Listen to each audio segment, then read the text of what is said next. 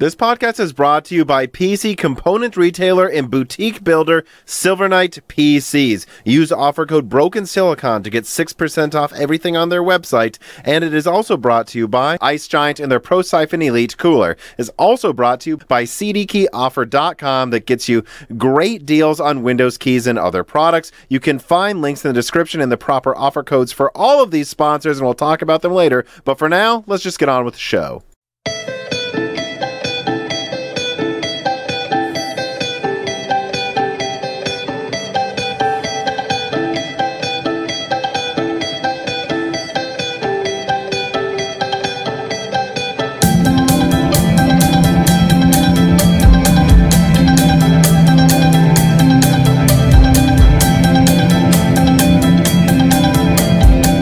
Welcome to Broken Silicon, a gaming hardware podcast. I am your host, Tom, and it's funny. Before we started recording, we chatted for a bit, and the guest asked me if I had moved, and I said, yeah, and I've actually almost been here for 2 years, which is a shocking thought that it's been already almost 2 years since the last time he's been on, but I will waste no more time. Please introduce yourself. All right, guys, how's it going? It's Jim from Adore TV, and I'm back on the show again. As Tom just said, 2 years since the last one. It just seems unbelievable. And I realised that because of that, it's basically been the last year I have spent not really paying much attention to technology, to be honest with you. I've basically just been getting all my news through Twitter, I think. You know, that's where I got all my tech stuff this past year, and a bit, in fact. So it took me a little while to get up to speed, and one or two things I put to the back of my brain, and maybe I can remember it during the show. Well, it's funny, though. You have been putting out a few more videos recently, and they're pretty much all related to either RDNA or, and it's hard to avoid not doing this every now and then, just deconstructing some of the marketing of NVIDIA. It's so much fun. Sometimes I just get lost, like looking at their graphs and going, look how silly this is. I couldn't think of a better person to have on, even if you've been taking a break from it. But I mean, how have you been these past couple of years? It's been sporadic when you've been posting. Yeah. I mean, basically, I did have something of a midlife crisis last year, and I just got to the point where I decided you really need to pull yourself together and concentrate on your own life rather than, running around and trying to concentrate on everybody else's lives. And sadly, YouTube had to go because it was consuming so much of my time. It really was. It's just incredible the amount of time I would put into that. And then constantly raising the bar as well just gets so exhausting after a while. Well, and I think there's a tendency for people who do this to, whether they started as this or not, they eventually kind of become perfectionists, right? Like you notice what you've done wrong in this video, and you're like, and then once you notice, I could edit that, and then it turns into like 8 hours of editing a video somehow. And if you don't notice it, one of your viewers will notice it. And they will. They will. So you got to go back and fix it. The thing is, I find myself now, these last few videos, I can sort of instantly tell when I make a mistake in the video. And I know that somebody's going to call me out on it. But I just sort of think, okay, it's maybe like a small thing. Like in the last one, or a couple of videos ago, I talked about NVIDIA being on 4 nanometers. And the instant I said it, I thought, somebody's going to call me out on this. It's a 5 nanometer family node. It's not really 4. Yeah, basically. But I just thought, you know what? I'm just going to leave it. And anyway, and I was right. I got maybe 10, 20 people saying, come on, man, it's not actual 4 nanometers. It's just based on 5, which I had already said in the previous video. Yeah, I know. So, it's been a bit like that. I just tend to let one or two little things go now. I think it's probably better for the overall mental health if you do that. Yeah, those are the comments that I find really annoy me a bit too, is when it's like, I can't believe you don't think AMD or, NVIDIA does this with consumers, this. And it's like, I've done like 3 videos just talking about that. I thought maybe we make this a 20-minute video instead of a 30-minute one and just not completely regurgitate everything every single time, guy. Come on. Yeah, I know what you mean with that. But yeah, like I said, because of a lot of things that I wasn't really paying a huge amount of attention to, stuff like Zen 4 even, it didn't do anything for me. Yeah, I really didn't. It did nothing for me, to be honest. Raptor Lake, that's been a surprise to me, to be honest. If you remember, like, was it about a year ago? You leaked some of the details about the entire that, lineup, basically, yeah? That was about a year and a couple of months ago. I had the entire lineup. And I also had another leak from the same source, a very good source, which told me that Intel would get an extra 2 speed bins. Now, I'm thinking, okay, Alder Lake was what, 5.3 gigahertz? It's somewhere around there, yeah. Yeah. So I'm thinking 2 speed bins, that must mean 5.5. So I put down in that same video, it's going to be 5.5 gigahertz. And it turns out that they got 5.8, and there's a 6 gigahertz coming now as well, isn't there, for Raptor Lake? So, yeah, I think I leaked it. I'm trying to remember off the top of my head when it comes out. I want to say it was like January 10th or 13th. It's on my Twitter somewhere. Yeah, that comes out pretty soon, I think almost literally 1 month from now. Right, okay. So, I mean, if there's been any surprise to me, then it certainly looks like Intel has got some pretty nice clock speeds out of that. And saying that, though, I mean, Zen 4, I don't think anybody really expected those clock speeds either. So they've both like done really well on their nodes, at least. Well, I have to ask you that, though. That's the funny thing is, I was always like kind of hearing Zen 4 is at least as big of an increase as Zen 3. And it is. It's about a Zen 3 single threading increase, arguably a little better, maybe. And then the multi-threading is actually a higher increase because they're boosting all of the core clocks way higher. Yeah. And they have AVX 512 and a few. And it seems like their hyper threading is a bit more efficient this time once again. Now, what's interesting about that, if I can just interrupt, is I've also got a leaked slide on Genoa X, and when I saw it, I thought, no way are they getting that sort of extra performance out of it. But from what this slide said to me, Genoa X is going to be like 30% faster than Genoa. And I'll put a link in the description. I have it was a few slides, but I have something pretty similar on that I put out the Vcache leak, and I was very careful about what I said about the overall performance, because it's like I had a series of benchmarks, and it's like, well, I don't know if this is going to apply to everything, right? With Vcache, sometimes you get like a doubling of performance, and sometimes it's 1%. So I was very careful, but I was like, it seems like the Vcache with Zen 4 is going to be at least what we got out of it in an increase of Zen 3, right? I'm assuming you saw that, right? And also because of the vastly increased clock speeds. I mean, these things aren't quite so power limited like the X series. So, yeah, I mean, I think a lot of people might be surprised at just how fast Genoa X is again. I mean, Intel are already in extreme trouble in the data center, and it doesn't look like things are going to be getting better for them next year, at least. Well, yeah, let's keep talking about that. And I did have that as a subject to bring up eventually. Wouldn't mind just talking about that first. Like, an entire subject of mine was just, I think it's going to be a brutal 2023 for Intel against AMD. I just see nothing here. Like, they're going to have a 6 gigahertz chip, but they're already pulling. I mean, I have a Raptor Lake i7. That thing pulls 250 watts easily. The i5s pull 200. The i9s pull over 300.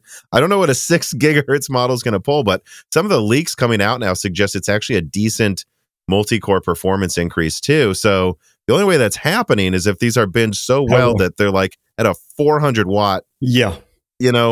I don't think that's going to look very good at all compared to like a 7950 X3D. Exactly. And then as far as I can tell, that's all they got. That's all they got all year. Yeah. I mean, we saw the large increase that the X3D, the 5800 X3D made, especially like in gaming. I don't know if they're going to get the same kind of increase this time around. I'm not sure about that. But yeah, I think, well, I mean, Intel are kind of in the lead again, even though they're throwing tons of power at that problem, I think it'll be pretty close on the desktop. I don't really think that it matters that much, to be honest with you, though, the desktop. It's the state of their data center, which is just, it's a farce. I mean, Sapphire Rapids, what is going on with that? Is that released yet? I mean, it depends who you ask at Intel, as always, right? But I mean, it's I think because I've only been paying attention to like RDNA and Lovelace lately, but I think if I remember right, Sapphire Rapids is supposed to like paper launch by the end of this month, and then their HEDT version is coming out Q2. And the people I've talked to, they insist it really is done. It really is coming out now. They understand why we doubt it, because it took them 2 years to actually release this dang thing. Yeah.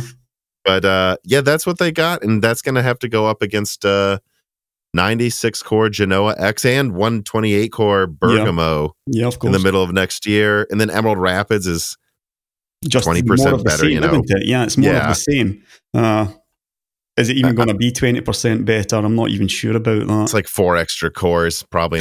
Who's to say? Like it's, I don't know. And that's, and they're hoping to have Turin out by middle of 2020. I'm trying to make sure middle of 2024 against like Zen 5, but I don't know. I'm gonna probably leak this in about a week. I'm hearing there's node issues, at Intel. Yeah. And I just don't know what happens to Intel if they have 64 core Emerald Rapids against like 192 to 256 core Zen 5. Yeah. And on desktop, Meteor Lake might actually, if it even comes out to desktop, it sounds like it's completely gutted.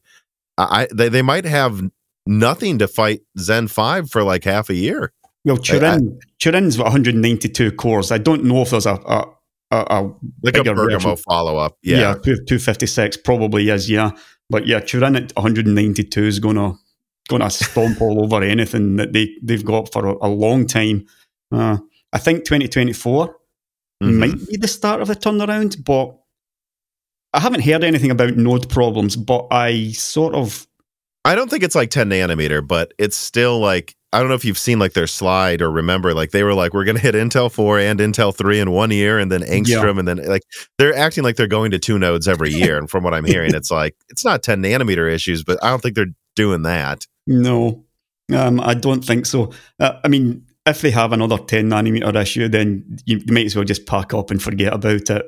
They cannot. That's what someone told me, by the way. He's like, if this comes even close to that, I mean, we're done. Yeah, they're like done. This cannot happen again. No, they are absolutely done. Even though they're outsourcing quite a bit now to TSMC, which is no doubt going to help them. They need their own manufacturing. But it's such a sunk cost. Just all of those fabs need to be running, or they're losing money. I don't know. I think from what I've at least leaked recently, it's like Arrow Lake looks like it could be cool, but that's like late 2024 next to Lunar Lake for mobile.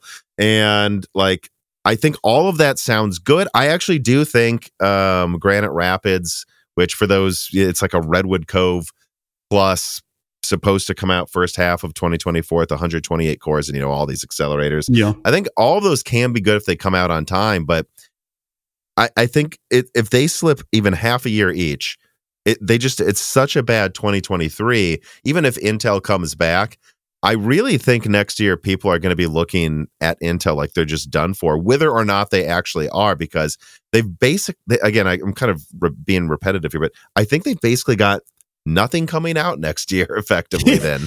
Like, right? Like nothing. If Meteor Lake gets delayed, that was it. I mean, the thing is, they've been somewhat fortunate to hold on to something like 70-75% of the data center market. They still own all of that market with these awful products, but they are losing more and more and more every month. Yeah, I can't imagine anybody's really upgrading Intel servers anymore. They're switching over to AMD. It's been a glacial ramp for AMD. I mean, 2017 is when we got Zen 1. We're coming to 2023 now, and they've only got about, 30% of the data center market? It has been really, really slow. But it's been pretty consistent, right? Yeah. And they are chipping away slowly but surely. It's only going in one direction, put it that way, and I don't see the direction not going to be changing next year, that's for sure, and probably not 2024 either. And, this is where Intel's money comes from, or this is where it came from. And I had a look at their financials. second quarter financial result they had. Yeah. I had, because I'd been out the game for like a year, I had absolutely no idea just how bad it had got for them financially. Mm-hmm. But I mean, they're almost. I think that snuck up on all of us a little bit, though. Like, we all expected horrible financials, but the losses they were getting out of AXG, their accelerated graphics division, and in their last earnings, they openly admitted that they have worse margins than AMD already. Yeah, I didn't expect that to happen so quickly. No. It almost just seemed like an overnight capitulation, almost like they sort of held on for a bit and then it just like boom, the entire PC market just cratered like the past few months. But interestingly enough, I mean, Lisa Su said that AMD didn't notice anything during the second quarter. They're still getting orders coming in, but then AMD got hammered like last quarter. So they've had like a sort of delayed effect with this. And obviously, one of the reasons for that is Intel has gone and basically fire saled a bunch of CPUs. AMD's been left with a ton of inventory, and they've had to then like drop prices. It's been great for us. I mean, a 5800X 3D for $329, something like that. I mean, that's fantastic. Or like I've been talking about the Micro Center deals here, and it's gotten so absurd. It's like you can get what is it? I'm trying to remember. What are we on now? 7700X for like. It was like $350, and then they'll give you $50 off and $50 off a motherboard, and they gave you 32 gigabytes of RAM for free. Like I was like, what? Throwing tech at it away. Yeah, I mean, no doubt about it. The PC market has just completely crashed, and I mean, it's hurting Nvidia as well. Obviously, in graphics, everyone's hurting with it now. That's when the data center basically comes to the rescue. It's the data center that's come to AMD's rescue. It's shoring Intel up slightly, but they're losing more and more. Well, that's the thing, though, right? And AMD has slowly but surely been taking market share. Slowly, probably because it was so many people were buying everything on the shelves. And if people buy everything you put on the shelves, then, well, Intel has capacity and they're going to keep market share. Yeah. But the second the market crashes, then it becomes a logical purchasing decision. Yes. They're like, well, AMD is better. I'm choosing AMD. And it's finally hitting Intel now that they got off so easy. And, I will say, too, I really get the impression when I look back at the conversations I had with Intel and they're almost surprised to what's happening now, that they really thought Alder Lake was all they needed to do. Like they thought we won. We're done then, right? Everyone will just buy Intel forever again. And somewhat actually, to my surprise, Zen 3 continued to sell about as well as Alder Lake. And they have all this leftover inventory. They're going to rebrand a lot of Alder Lake dies into the 13th gen, like whatever it is, non-Ki 5s below $200 just to get rid of them. And I really get the impression that Intel thought if they pulled off one win, their mind share would do the rest. But it is interesting to see how AMD's been able to take mind share with Ryzen in a way that they never could with graphics against Intel. That is actually a very good point. Yeah, because even now, if I was buying a CPU, I mean, okay, the 13900K is like the fastest CPU out there, but I'm not putting something 250, 300 watts. And for a CPU, no chance. I would like lose a frame or two per second rather than stick that into my PC. So, I mean, they've achieved a win through basically throwing power at the problem.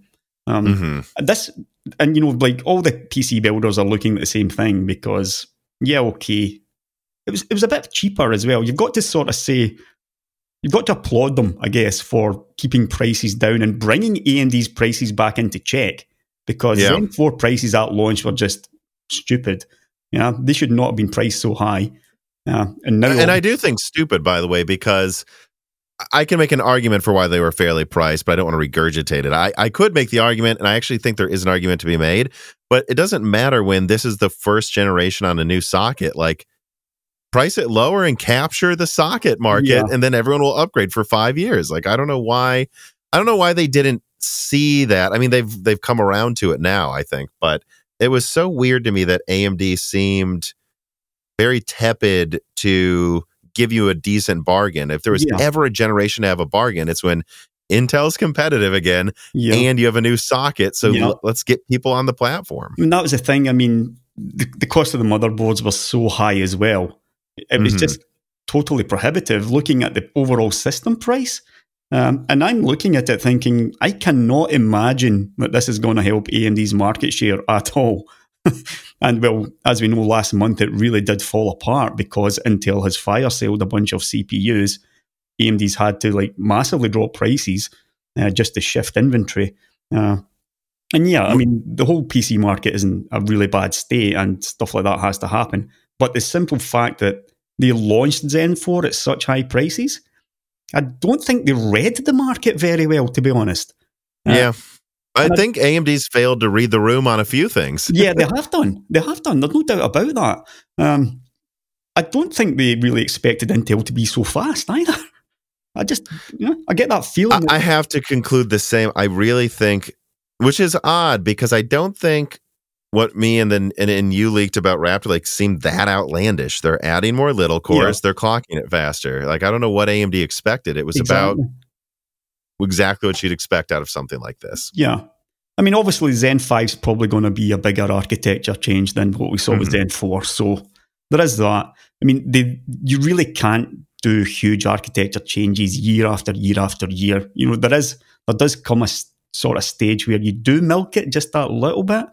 The same with graphics as well, which I guess we could move on to, seeing as obviously there has been a rather interesting release. Yeah, we've been dancing around it now for a couple of minutes. I guess speaking of milking, let's talk about the next-gen graphics releases. Specifically, let's start, of course, with RDNA 3. I mean, I don't even know where to start, really, but what were you expecting out of RDNA 3? I don't know, maybe... Let's do this. What were you expecting 6 months ago, a month ago, and a week ago? Because my answers would be different. Right. Well, yeah, obviously, especially this last week. As you know, as I said, I haven't been paying any attention to it. And anything I got came through Twitter. I would get something and put it to the back of my mind. And then actually, the thing that sort of piqued my interest was when I started to see images of NVIDIA's new Lovelace graphics cards coming out and these humongous shrouds. And so... Yeah, I'm holding one up here to the camera. This thing is insane. And I trust me, it's heavy. It's really heavy. I mean, you can see that it looks heavy. I asked myself, why is NVIDIA doing this? Now, obviously, they'd been on Samsung 8 nanometers, right? And we knew that they're moving on to TSMC 4 nanometers.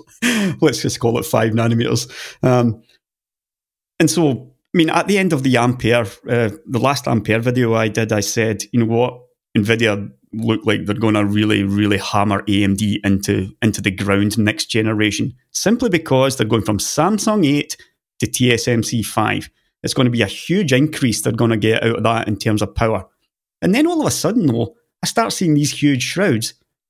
And then realize that they're releasing their top-end GPU first with a massive shroud. Why are they doing that? Why are they doing that? Why do you think that? I mean, what would you analyze that as why NVIDIA did that? Well, right. Well, and I did. I think that NVIDIA saw what happened with RDNA 2, and you could make the argument AMD won with RDNA 2. Certainly in some averages, the 6900 XT beat the 3090. Yeah. And Jensen is not happy about that. You can tell that they thought the 3090 was going to crush RDNA 2, and it didn't. And I think Jensen said, obviously these things are planned years ahead of time. Yeah. But he went...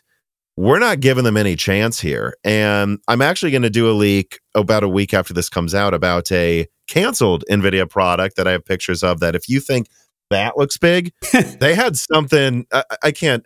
Well, maybe I'll send you pictures after this. It's comically huge. Well, I think Jensen said, we're going to push it and we're going to make sure we don't lose. And then at the last minute, they realized they don't need 600 watt graphics cards. And I mean, look, this thing... uses 300 watts. It doesn't need this cooler. And they've got a better dual slot cooler for the 4070 Ti. This could easily accepted. So I think they said we will not let AMD win. And I think they were more scared too. I mean, AMD just did this with RDNA 2.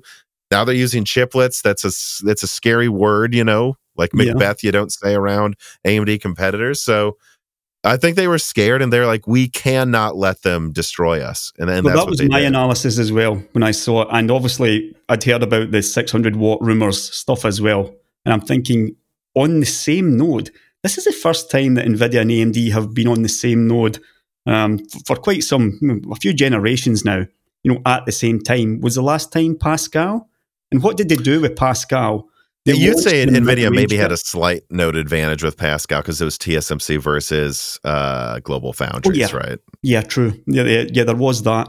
But NVIDIA... So I guess GCN and Maxwell, right? Like Fury and Maxwell, those both basically TSMC going back 28. to 2011, between 2011 and 2015 probably was when they were all kind of on the same node at the same time. But NVIDIA milked that. I mean, they milked like the 1080 Ti, the 1080, which is a very fast card, 30% faster than the previous generation. And then they brought out the Ti, which is an incredibly quick graphics card. But they made the most of that financially by basically launching the 1080. What was it, $800 or something? Or it got to $800 during the holiday season, above MSRP. The Founders was $700, and it was really, people forget that. It was above $700 for like 6 months or more until they were scared of Vega for no reason, apparently. But now, all of a sudden, as I was saying, they're both again on the same TSMC node. NVIDIA are getting a bigger increase, certainly in terms of power. Moving from Samsung 8 to TSMC 5, that should have been a massive increase in power coming back for NVIDIA. And yet they've got this massive shroud. They're launching their top-end chip. And their top-end chip, which, let's be honest, it's not really that far cut down. I mean, what is it, like 11%? It's like 10% or something. Yeah, 11%. Which doesn't leave them an awful lot of room to grow, to be honest. Although it is actually better than the 3090 Ti, I believe.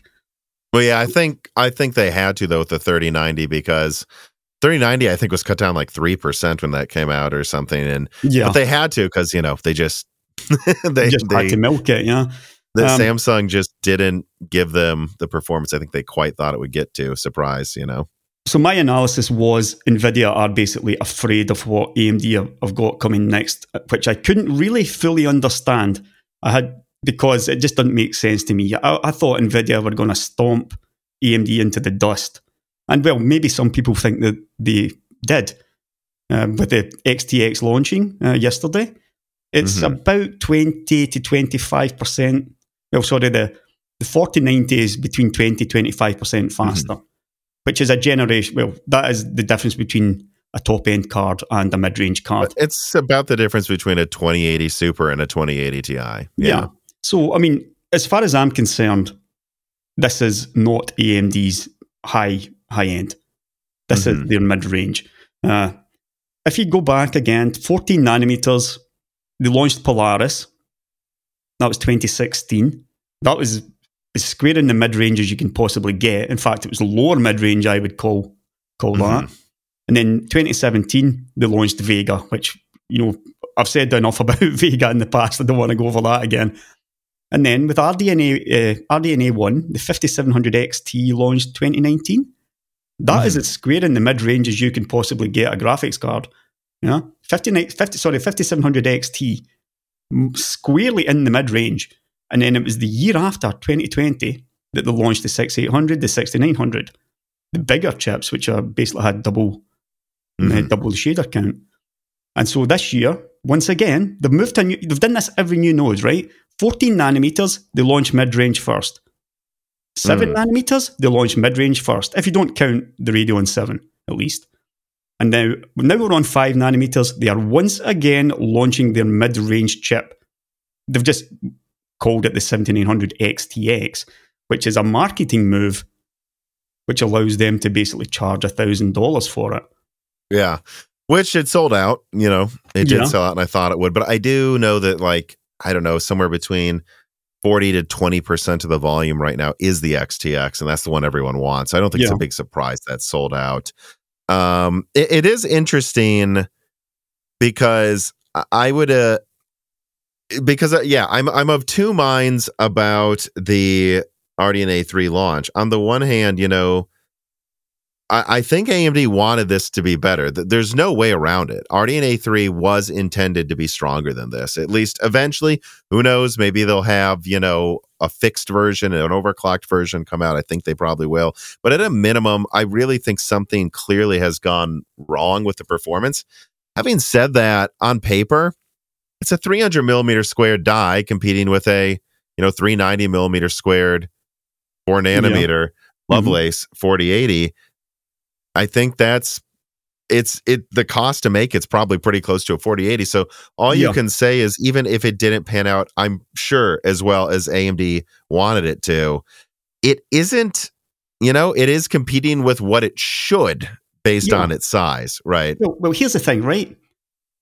What I just talked about NVIDIA going from Samsung 8 to TSMC 5, it's not like AMD didn't know that was going to happen. I mean, surely they've sat around the table, they've analysed it and said, NVIDIA are going to get massive power. They're going to claw back a load of power on this. They're going to increase clock speeds. And then they're always going to have the option of launching the top-end chip first. Mm-hmm. How could AMD possibly beat that, moving from 7 nanometers to 5 nanometers with what is basically a 480 millimeter square chip? That's what it would be if this was an entire monolithic chip. It would be about 480. And yet they were only getting that small increase from 7 to 5, whereas NVIDIA were moving from 8 to 5 and holding back, always having there's always a likelihood that they could launch this 600 square millimeter chip. When was the last time NVIDIA didn't have a chip that size? Mm-hmm. Yeah, they've always had 600 plus. How is AMD supposed to compete with this? And yet, if you look at it, they're only 25% behind. People are upset with XTX, right? But if you compare, oh yeah, well, and I mean, I think that no matter if a better thing comes out, if the drivers improve, if a stronger card comes out, AMD lied about its performance, just straight up, which was crazy when they've been so honest with the previous pre-release information. That's what really angered me yesterday. So it's just like, but you did lie, though. You just completely lied, and I don't think they needed to. 70% is what they said. I analysed it, and I said that I would go err on the side of caution in like a couple of videos ago, and I went for the 55% faster mark.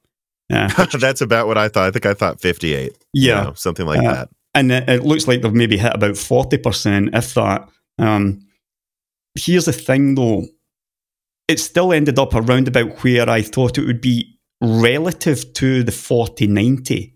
The big problem here for AMD was the 4080 performed better than I think anyone was expecting. I mean, if you look at the shader count compared to the 4090, it's down, about 70% or something. How is that card only like 30% behind? That didn't add up to me.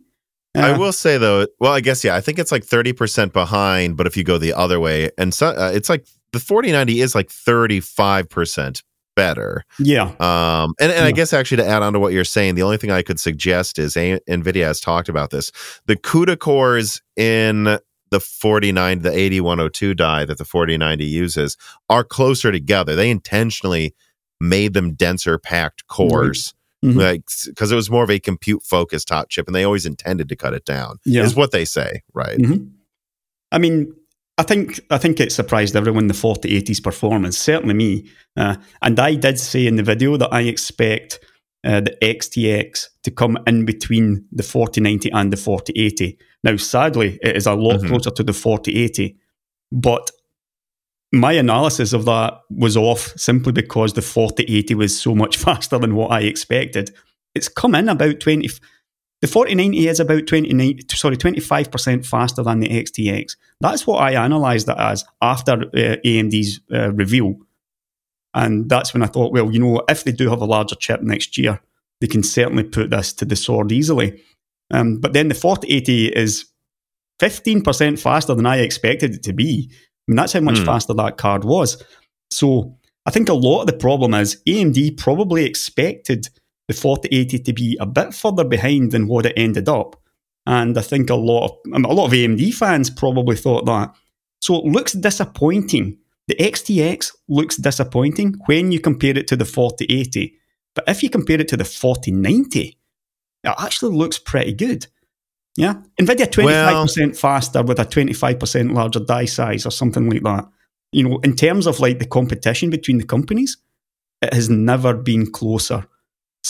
Not since probably Hawaii launched like the 290 and the 290X in 2015. This is as close as both companies have been on like a tech level since that time, I would say.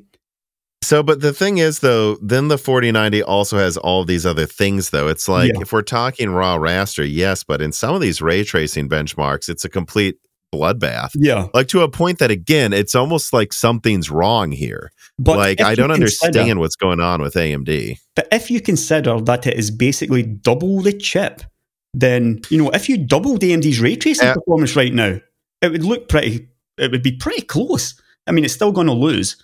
But it would win in stuff like Far Cry. No, I do agree, though. I think that at a minimum, though, you can't really say that it's a utter failure in like terms of what they've gotten out of the silicon. I think it's just clearly, which is so funny, right? I think I'm trying to remember what I said, and someone's brought this up on the Discord or something. Like they're like the amount of silicon on the 7900 XTX suggests it should be like 40% better or whatever it was, you know, than the 4080, and it's only like 10%. Yeah. I'm like, yeah, half of that silicon 6 nanometer, man. Yeah, basically. Like, come on. Like, they still are like at a pretty notable node disadvantage here, and yet they've managed to, you know, like you're saying, get that close. I think it's obvious they thought it would be better, though, like from their marketing, and you know, this is where I just say from what they told me. I mean,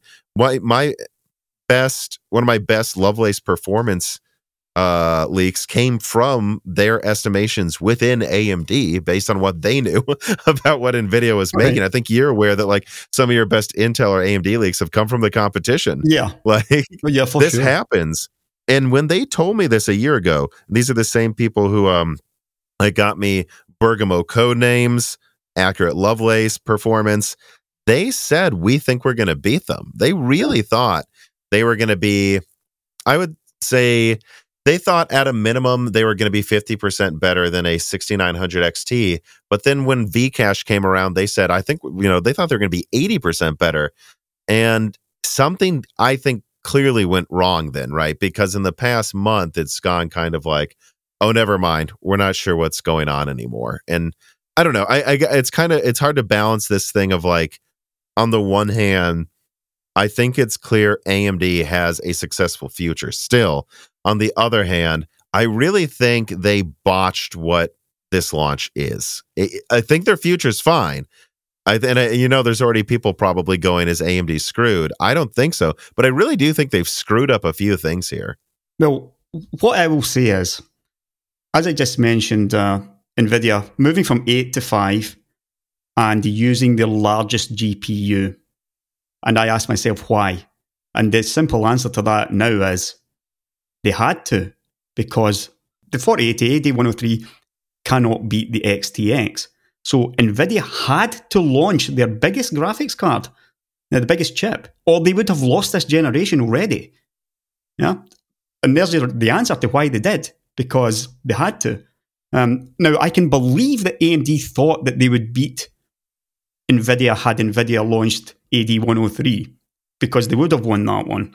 And yes, I do think there is maybe one or two bugs in RDNA 3 that need to be ironed out. I think the way that they've launched the cards with the reference cooler, we'll get to that in a bit, yeah, because obviously you and I have seen something very, very interesting today regarding the XT. What these cards are really capable of. But yeah, I think let's keep going on with the future stuff first. Yeah. So basically, yeah, I think NVIDIA had to launch, well, they did have to launch that, you know, that chip. So they've known something, obviously. whether or not AMD realistically believed that they could beat AD102, I just can't. Even with chiplets, I just don't see they're not throwing enough silicon at this problem. Yeah. Well, remember though, they can go up to 192 megabytes of V cache by stacking another 96, and I mean that takes design time, design costs, and you have to do stuff to get that to support it, and they haven't done that yet. No. So it almost feels like they realized, oh, it's not performing like we thought it would, so we're also not going to add that extra silicon for Vcache because it's just not going to be able to utilize it. So I do think it's clear, though, they literally could have had a better version of this out today. If I assume, right, they could have put more Vcache, they could have clocked it faster, but clearly something's off where they don't think it's worth it yet. Yeah. This holiday season, I was conscripted by my girlfriend's family to build her sister her first gaming PC. And I'm pretty excited about how it is turning out with an i5 12600K, RX 6700 10GB, and of course, Windows 11 Professional that was bought from cdkeyoffer.com for a reasonable price. This piece of content is brought to you by cdkeyoffer.com and their Christmas sales event. cdkeyoffer.com is a long-term sponsor of Moore's Law is Dead for a reason. They've been good to me, my friends, my family, and of course the entire Moore's Law is Dead community for years. And honestly, they're just easy to work with, and they keep reliably providing me and everyone I know with a product that I honestly think PC gaming needs.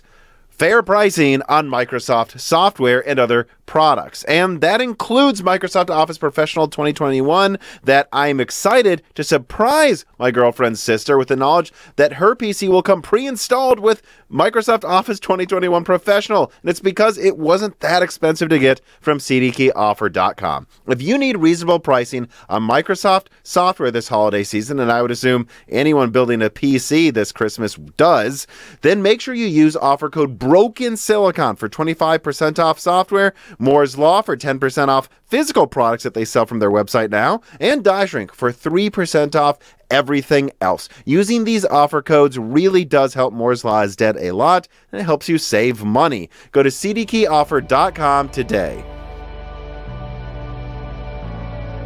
Well, one of the leaks I talked about over at Astronomics, apparently, was it Sky Juice or whatever? He's got some on Twitter, yeah. He's getting some really, really good information, and his information on that was it wasn't worth the cost benefit analysis just wasn't there.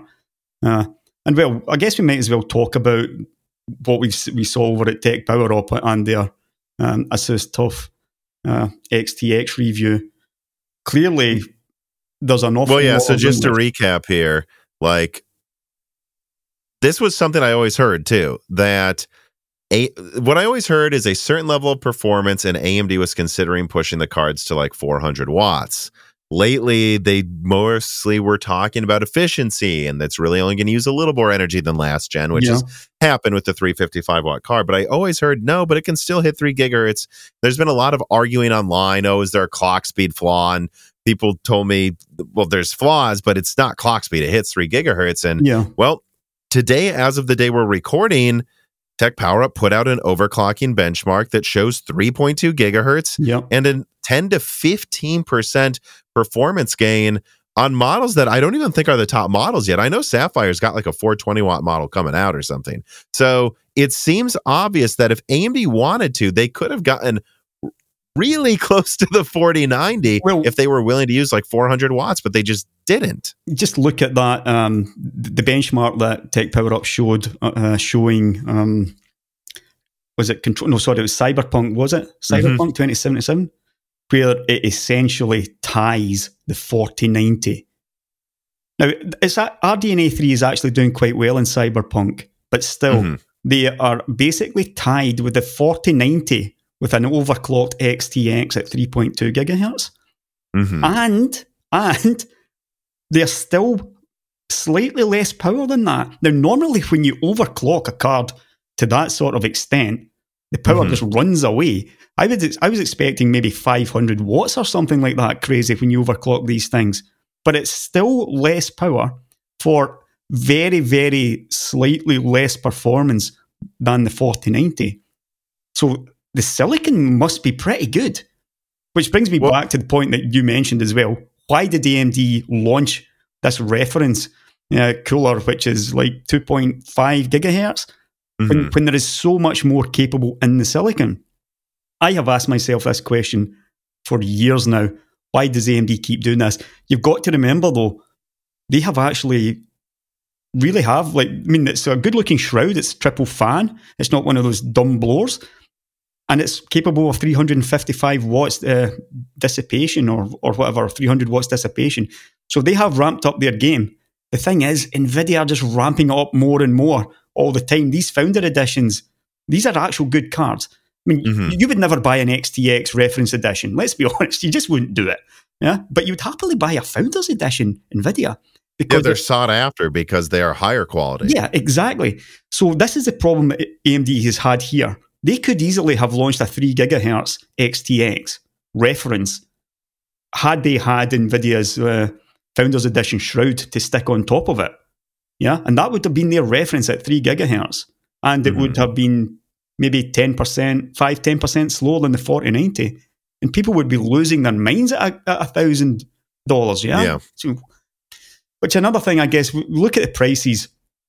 I mean, the 4080 surprised me with its performance, but I didn't actually realize just how out to lunch that $1,200 was until I saw. Oh, I hated the 4080 when I reviewed it. I'm like, this is just such a hilariously silly card to get. I can't figure it out. $1,200. I mean, the thing is, we saw that thing like I think Video Cards released a slide showing like the price of the 1080 and then the 2080 and then the 3080, and then all of a sudden you're paying another $600 or $500 this 4080.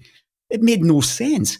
So the pricing is just shockingly bad there. But now AMD, with their mid-range card, is coming out like, okay, it's faster than the 4080, slightly faster in raster and more slower in ray tracing.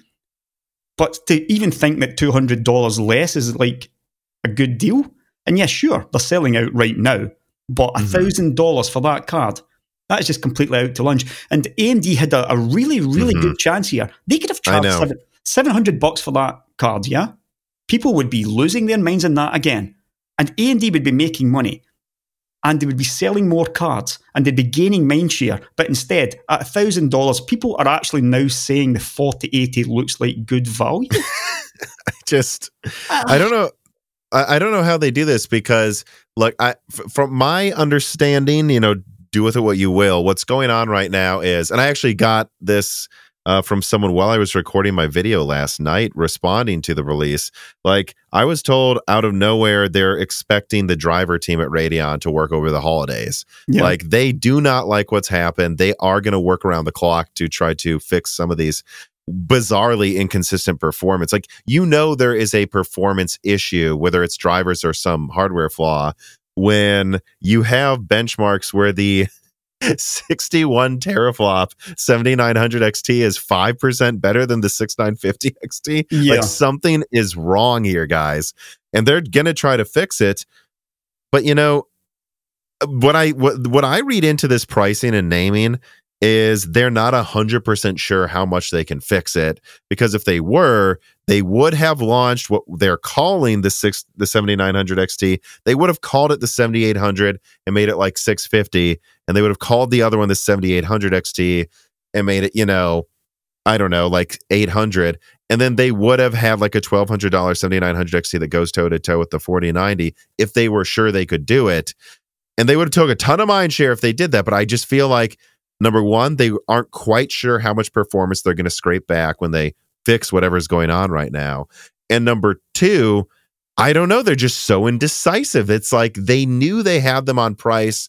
We know, and speaking of Angstrom, I've said this, he's said this, the Navi 31 configuration costs substantially less to make than the 4090, possibly the same or less than a 4080. They could have just won on pricing, but it's like they didn't know what they wanted to do. And now they've launched these cards that are 10% weaker than they need to be, with dumb naming at prices that we know is maybe better than what NVIDIA is doing, but is it? They really could have had such a big win here, because the technology itself is impressive, and it's just so frustrating. Well, one of the problems with having lower prices, like I just suggested, had the XTX cost $700, yeah, we'd all be losing our minds over it. However, then underneath that, you've got your 7800 XTX, which would have to cost about $400. Whereas they're going to probably want to charge $650, $700 for the 7800 XT. And that's one of the problems with lowering prices. You've got to lower everything below it. And I believe that Navi 32, the 7800 XT or XTX, whatever they call it, is going to be a very, very nice card. Because, yeah, you can stick a 300 watt cooler on that, and it will probably be 3 gigahertz plus out the box. Yeah. And it will let me jump in here then, right? Because Billy Mays writes in, oh, wow. And he says, hello, Tom and Jim. On Broken Silicon 182, Tom mentioned that he thought Navi 32, if it was used in the 7800 XT, should be able to beat the 4080 12GB that is now going to become the 4070 Ti. Yeah. After the launch of Navi 31, do you still feel this way? Because I must admit that, well, I don't think this lineup is a disaster. I'm still a bit disappointed, and my expectations have dropped across the board. And I sent you this before we started recording. I actually looked at where Navi 32 should fall, based on, 3,840 stream processors, 256-bit instead of 384-bit. And I concluded, just kind of averaging out the bandwidth and teraflops difference, that honestly, I think that even if it was at the same clock speed, same RAM, I think this should be, do the math. It's 2/3. Yeah. I think it of a 7900 XTX, I think it still comes around a 3080. And the if they can have it at 3.2 gigahertz or even just 3 gigahertz, if they can keep it there with a 300 watt cooler or even 250 watt, let's be honest, and they can give it even faster memory, which 24 gigabits on the market, I see no reason why this couldn't perform. I think, what did I estimate it, around a 3090, maybe 10 to 20% worse than the and that's still because of how badly priced Lovelace is.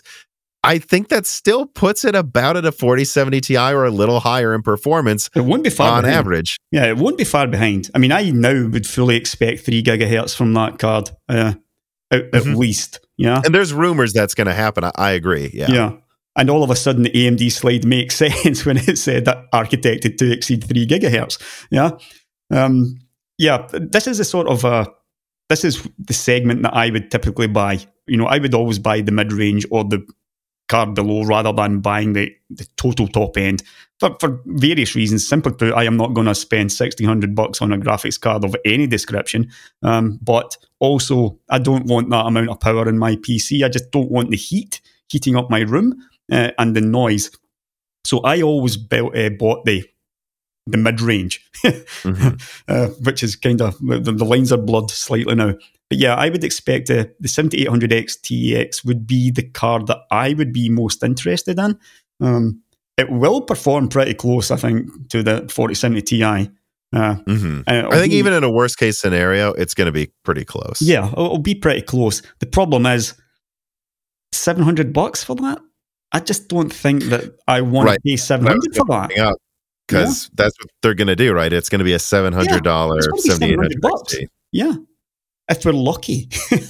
I mean, looking at the 7900 XT non-X at $900, I don't get that. That makes no sense to me. Looking at the benchmarks, why is this only $100 cheaper? Unless they're trying to, make because they won't have a gap. Volume's the XT, an overwhelming majority of it. So doesn't seem completely like an upsell, unlike with the 4090 where they have shipped more 4090s than 4080s. Yeah. You could argue the 4080 is provably an upsell to the 4090, but if they're shipping if 2/3 of the shipments for Navi 31 are the weaker card, it is bizarre to me that it isn't at least $800. I don't understand. Yeah, I mean, because obviously Navi 31, the XTX is the entire die, yeah? So there's no cutting that down. And it must be cherry-picked dies to a certain extent, obviously, because obviously there is a power problem there. The AMD seem to have pretty high power. This is the one and only disappointment for me for Navi 31. is the power that it's drawing. They said it would have a 54% efficiency increase. I'm not seeing it, AMD. I don't know where that is. Like, something's wrong here. But if the 7800 XTX is 54% more power efficient, then they can then say, well, no, we didn't lie because we meant this card instead, which is what I think they'll do. Especially if, it comes in at 3 gigahertz. It's close. It's going to be close to the 4012 gigabyte or the 4070 Ti. Probably cost $100 less or something like that, depending on what NVIDIA think they can get away with. It'll be a good card, but I think it's still. I just don't like these prices. I just can't get my head around how much graphics cards have increased in price over the last 5 years or so. It's just got silly. Like, almost double the cost. 1080 Ti was $699, wasn't it? $700 or something for a it was. Yeah. And even then we thought, these prices are just getting a little bit high now. But then with Turing, it just went insane. And then AMD followed with, basically they followed with Navi. Actually, let me make this argument to you, because I've said it on my podcast before, but I haven't talk to you about it. I actually make the argument that Lovelace, although the 4080 is absurd, they clearly someone, I don't know what they were thinking, and they can't sell the thing. I'm not surprised. But I would make the thank God, because I think you would agree. Me and you just assume everything will sell. I think that there's an argument to be made that really what we're seeing out of NVIDIA is the worst of everything they've done before at the same time. But it's really nothing new. I mean, the 680 was a 104 die for 500. And there were people that complained a decade ago about that. And then they launched the, if we're not talking about a second gen of Kepler, let's just skip right ahead. So that's $500 for the 104 die with Kepler. Then moved to Maxwell. Now it's $550 for the 104 die with Maxwell. Let's move to Pascal. Now it's $700 for the 104 die with Pascal. Now let's move to Turing. Now it's $800 for the 104 die. And now we move to Ampere. That's kind of a fluke because they were using a cheaper node that had issues. But now move to $1,200. I would make the argument the biggest I actually looked into this. The biggest increase was Pascal. Everyone lost their fucking minds over a $700 104 die. And people get mad at me when I point this out, but everyone bought the 1080 for $700. So that's why we have a $1,200 4080. Especially if you adjust for inflation, like, this is just a linear straight line to $1,200. They were always trying to get there. Yeah. I mean, luckily it's not selling, or it appears not to be selling. So obviously their own buyers have said, this is enough, and it is enough, because, this is how people buy. People who are looking at the 4080 probably had a 2080 or a 1080. More likely, they had a 1080, which they paid $700, maybe $800 for. But they're now being asked to pay another 50% on top of that. And it's maybe 3-4 years later, but people still remember what they paid for that graphics card. And their nobody's wages have gone up by 50% in the past 5 years, but the cost of the graphics cards have. It's funny. On the last Broken Silicon with my co-host Dan, someone asked a question about inflation, or it was either that or Die Shrink, I don't remember. And they said, because of inflation, do you think this is this and this is acceptable? And Dan said, I don't think anyone says, my chicken costs 30% more. That means the 4080 can cost more. I think, in fact, it probably means the opposite. They're like, I'm not going to be able to afford a 4080. Yeah, exactly. Yeah, because nobody's wages went up by 30% either. Sure, everything is getting more and more expensive. The new nodes are more and more expensive, but when they're telling us that the reason these cards cost so much is because the cost of the node, it's just nonsense, You just need to look at their bottom line and see that both companies are now making a fortune.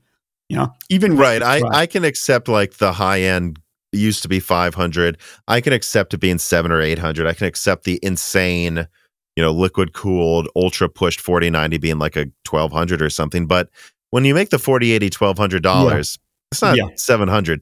It's completely it's completely in a different market segment, and it's out of the reach of many people. I never really liked looking at NVIDIA launching the Titans and stuff, and the prices going to 1,500, 2,000. But at least it was the high end This was the very best of the very best that you could get. And I wasn't buying it anyway. So, but now that I am actually, finding myself in this situation where, as a mid-range buyer, and I'm looking at the pricing going up the same way, it's gone the same way. Mm-hmm. How long? If Nvidia get away with selling 4080s at $1,200, then the 5080 is going to be $1,500. They're not going to go. But they didn't, right? I think what we're learning is that as much as you can. And let's be honest, they probably should have charged $2,000 for the 4090. Yeah, they should have done.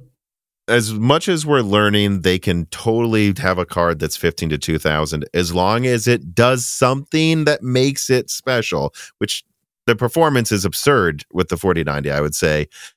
Okay, but I think it's clear that it's going to be hard to get consumers to accept the high end being over $1,000 and the mid range being over like 600. But they're still trying to.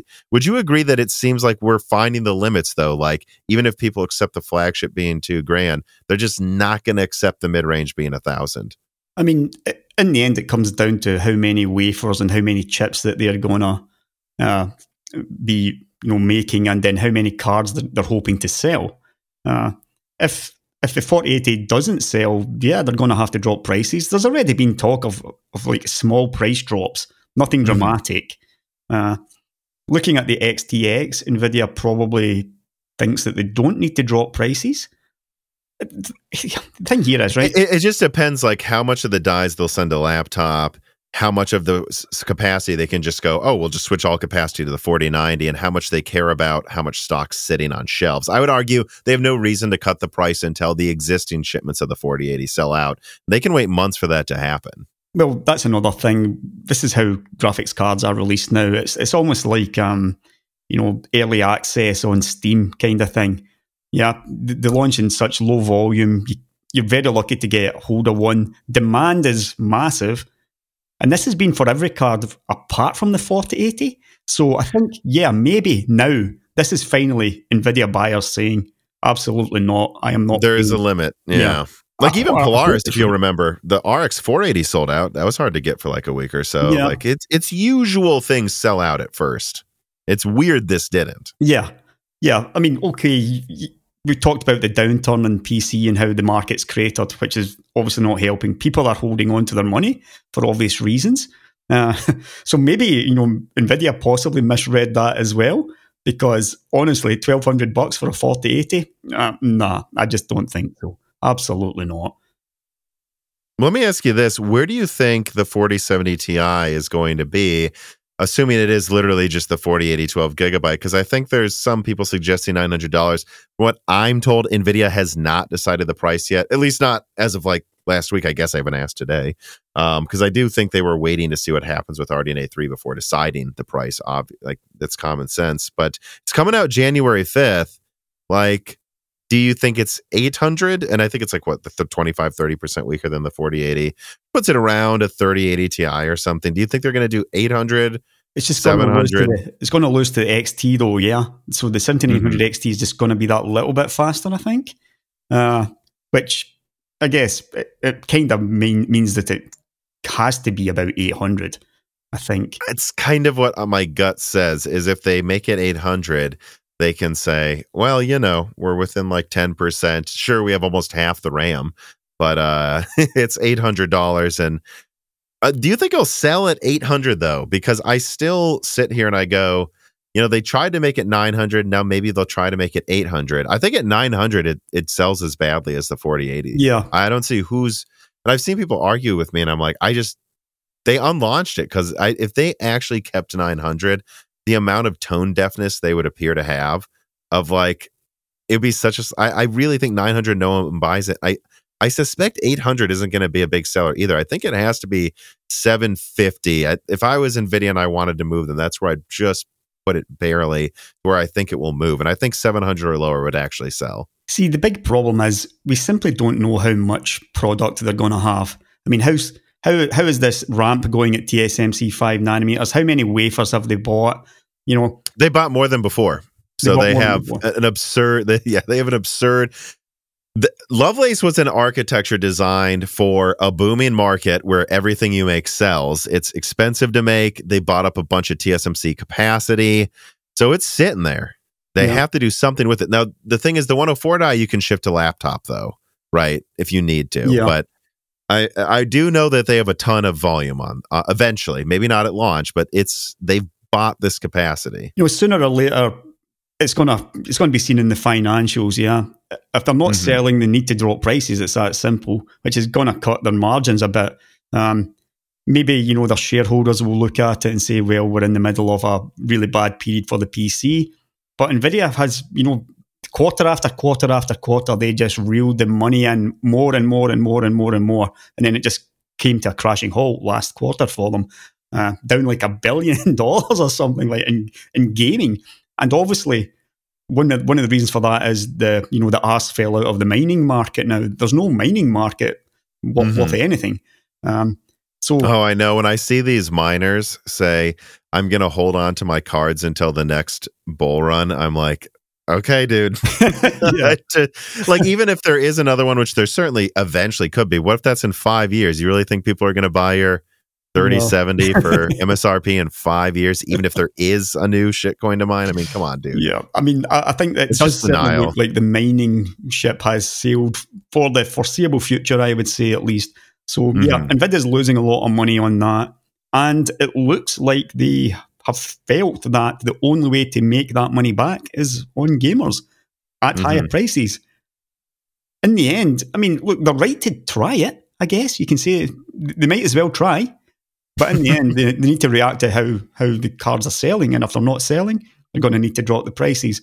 I think AMD will drop prices on the XTX and the XT before too long. I think that $1,000 for that's just too much. And certainly $900 for the XT makes no sense to me whatsoever. If Nvidia drops prices a little bit, then I think AMD will need to drop as well. Yeah, I think maybe that's what AMD is waiting for too. Like for Nvidia to make the first move with the 4080, because AMD certainly has room to drop prices. The AMD's chiplets, the deals they have going with TSMC, they really have a pricing advantage right now versus their competition. But I guess, so I think none of that's going to happen in the next month, though. I think we need to understand that, like, what they've shipped has shipped. Chinese New Year's coming, that's going to shut down factories. I think both companies are likely to be in a holding pattern for a couple months. And then if the sales really do fall off a cliff after the holiday season, that's when they sit down, look at competition, the reviews, the volume that they have left to sell. And that's when they're going to do a comprehensive push. I don't think it's going to be like we don't know, I guess we'll drop the price $50 here. I think they're going to say, we know this is our issue. All right, we're launching this card. We're dropping the price on this card.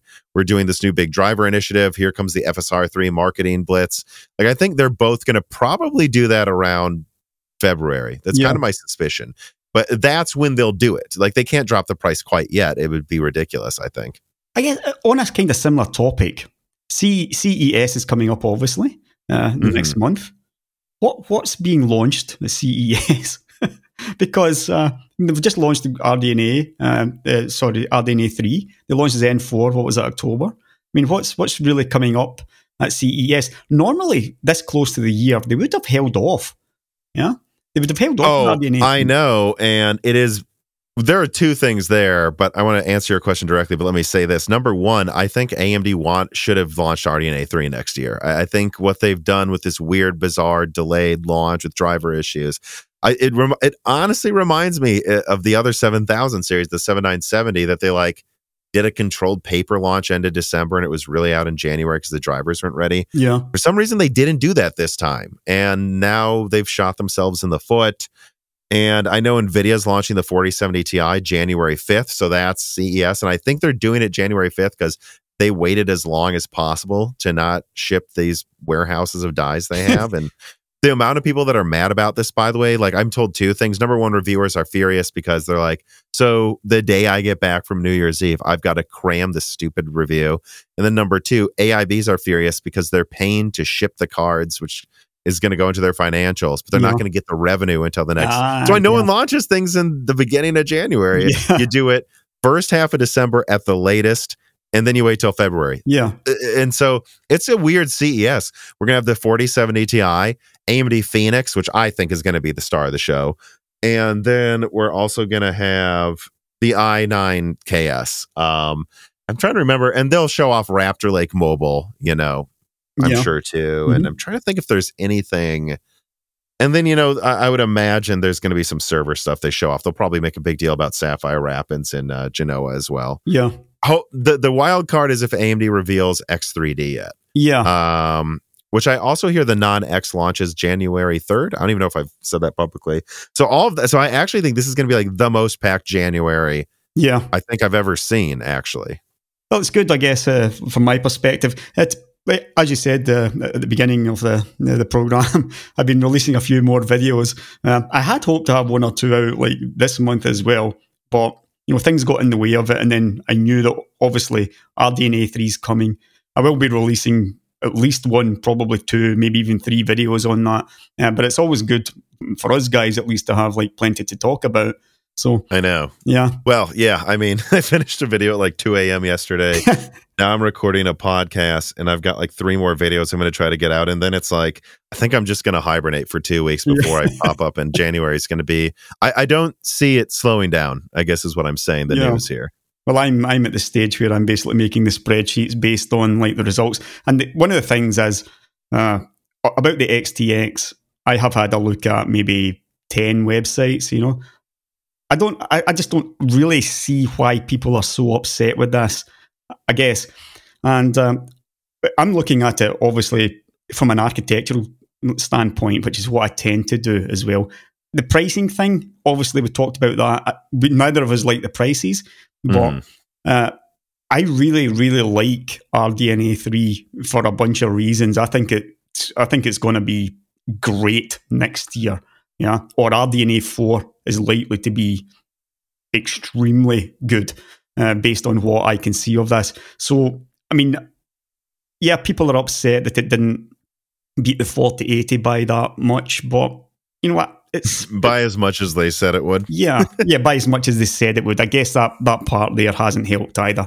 The fact that they did miss. For me, that really is what it comes down to. Is it's like no, and I said this in my video last night. Like, I don't think any reasonable person looks at a list of benchmarks. The lowest one you have is times 1.5, and the average is lower, like notably lower than that. Yeah. No.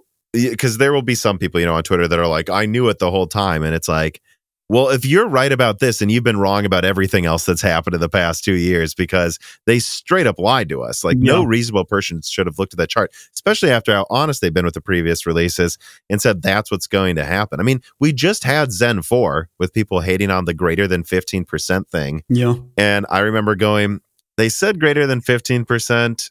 Knowing AMD, they're just sandbagging. It'll be like 20 something. And it was.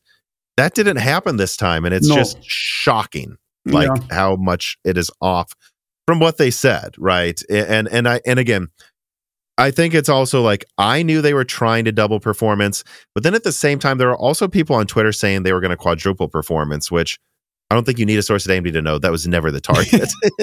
No. But people believe that. So you have these people seeing all these rumors, and some of them were saying truly outlandish things. And then AMD didn't back up the times 4 rumors, but they basically said they were going to hit the performance I said they would. And then they didn't. I think I was mad. Personally, and I totally understand why people are mad. On Twitter that are pretty mad about it. I mean, I see some of the leakers are really getting pretty mad, and they're having a real go at AMD for it. Here's the interesting thing, right, from my perspective, because I have been paying so little attention to it, this time around I have basically got no skin in this game. Yeah, so I was able to just sit back and look at it and like look at it logically. And yeah, I mean, I said 20-25% slower than the 4090 would be 20% faster. It's probably 25% faster. I didn't miss by that much. It depends. Like Linus Tech Tips found it 17%. I think it's not unfair to say 20. It's between 15 to 25, maybe on average a little above 20, I'd say. I mean, before we saw the reveal, the only thing we had to go on with these 3 gigahertz clock speed rumors and the fact that they had more than doubled shader count, you literally got no idea where this card could end up. It could be anywhere. They have 67% more bandwidth over the 6950 XT as well. That's another point I made. So let me get this straight. Their goal was to 2.5x teraflops 67% more bandwidth, and get a 35% performance increase. I think, again, they have benchmarks where it's tying the 6950 XT. I don't know. I think it's obvious that they were hoping for way better than this. It all comes down to this double pumped shaders thing that they've done, and sharing of resources, as I mentioned in a recent video. Whenever I hear the word shared resources, I always think, go back to Bulldozer and how bad that was. I think that's where the problem is going to be. If it's underperforming relative to the 6950 XT in a game or two, it's simply because they are not getting this full shader utilization out there. I don't know if this is... Right, but we saw this happen with Ampere, where they doubled the CUDA core count. Yeah, and they didn't get anywhere near the same results. But they did get like a 30 to 50% increase per SM, and AMD seems to have gotten 5% increase per SM. Like, this is shocking. Like, and no one thought it would be worse than Ampere's increase per. Ampere, Lovelace is basically just Ampere on a better node, and more shaders. So that's all it is. With unlimited L2 cache. Yeah, with a bunch of L2, which I don't know if it's even doing a huge amount for it, in all honesty. NVIDIA got 55% faster than the 3090 Ti. 55% is more than we've been getting recently, for sure. But again, 8 nanometers to 5 nanometers, they're getting higher clock speeds, and they ramped up the shader count again. So I can only really think that's... I expected more from the 4090, which might shock some people, but just based on what I had analyzed... it's about exactly what I expected, which is to say about double a 3090... 55 to 65% better than the 3090 Ti, and you can find benchmarks where it's crazy. Yeah, this was always about square where I expected it. I don't even think it was at the lower end. I think it was pretty much square in the middle of what I expected. Well, the rasterization was maybe slowly below the median I expected. Yeah, but the ray tracing was above what I expected. Yeah, depending on the ray tracing, obviously. Yeah. It varies a lot. There's no doubt about it. 4090, it's a beast of a card. 4K ray tracing is now absolutely viable. I just sort of expected more in raster from it, which, going back to your previous point, is why I simply cannot believe that AMD even thought for a minute that this 300 square millimeter chip was going to be good enough. I just can't see how they would have analyzed it that way. I was told about a presentation where they were like, this is Radeon's Matisse, Zen 2 moment. On paper, it could have been 20-30% faster than the 4090, had everything, had these shaders really worked like Navi 21s. There's no doubt about it. On paper, it could have been that good, but there's the occasional benchmark where it does beat the 4090. So that's always that as well. Yeah. So you almost wonder if they saw some testing and they're like, oh, we're going to do it. And then this happens, a month or two before launch. They're like, oh, we're not going to do it on average, actually. There's a handful of games, maybe 3 or 4 games that I've seen where it beats and let me get out of the way that these are all AMD sponsored titles. Yeah. So there is that as well. But then again, how many titles has NVIDIA sponsored recently? The ray tracing ones, that's a huge issue. Yeah. It's like when people are like, what do you think about Portal RTX's benchmarks? And I'm like, I don't. Yeah. I think it's an interesting thing of maybe testing the same architectures theoretically, but I think it's recently emerged in the Portal RTX, that there was something about how it's not even really programmed for AMD.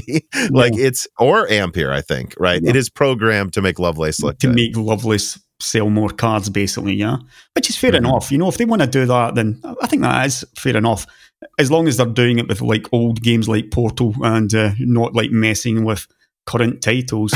That's a fair point. If NVIDIA is going to pull their tessellation ocean bullshit they did with Crysis 2, hey, sure, go do it on Quake with RTX. I don't care that Quake has RTX. Yeah, basically, to me, that's just a bonus for their buyers. The buyers are getting a bonus out there. I think RTX, Portal RTX looks pretty good. And I've seen that you can plug it into other older games like Half-Life 2, and it really makes it... That's cool. I'd want to check that out. Exactly.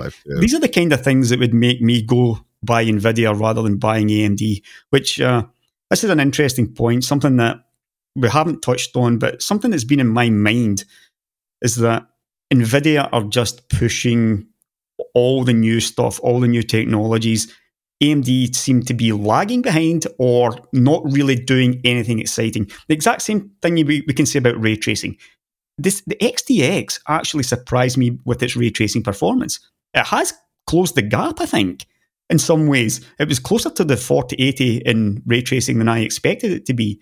But it's not because... Yeah, it's a bit, again, though, it's like, I agree. Yeah. It's just a bit all over the place. Yeah. You know, there's a couple where you could point to if you're an NVIDIA fanboy and it's bad looking. Yeah. But then there's some where it almost matches it. I do agree that, it's hard for me to say it's impressive until we see if they fix it in 2 months. You know what I mean? It's just so hard because it's like, but if I'm playing devil's advocate, I can point to some pretty bad ones. Yeah. I mean, the thing about this is, it's been so long since AMD actually seemed to do anything really innovative, like true, chiplets, yeah? That's from like an architectural standpoint, obviously, and a design standpoint. So obviously chiplets are very, very innovative. But in terms of value that they're given to gamers, like in ray tracing and stuff like this, and like as we talked about Portal RTX, they just don't seem to be doing the extras, yeah? I remember back, obviously, to like the 5870, 5850 days when AMD, brought out Eyefinity. And I mean, I lost my mind when that came out. That was a major selling point, actually. I am almost immune to advertising, right? But when I saw that, I went and bought 2 monitors and a 5850 the same day. I just had to experience this, like, surround gaming on like a really fast graphics card. They haven't done anything like that to entice me since then, basically. Yeah. Yeah, it's just they're always copying and it's like, this is where I can bring up like FSR 3 and DLSS 3 as well. Like, don't get me wrong. I think at first DLSS 3 is mostly a joke. Yeah. But there's a couple games where it works well, and you could see a situation where with NVIDIA Reflex where they like throw out frames to improve latency. Yeah. If they could get that algorithm better, where they throw out the artifacted frames more often and get the latency closer to native, it never will be. It inherently can't be. Yeah. But if they could get it to be like at least a bit of a boost in latency and not have the artifacts noticeable, once we have 480 hertz displays, DLS3, I think, has promise, not in every game, but in half of the games you have.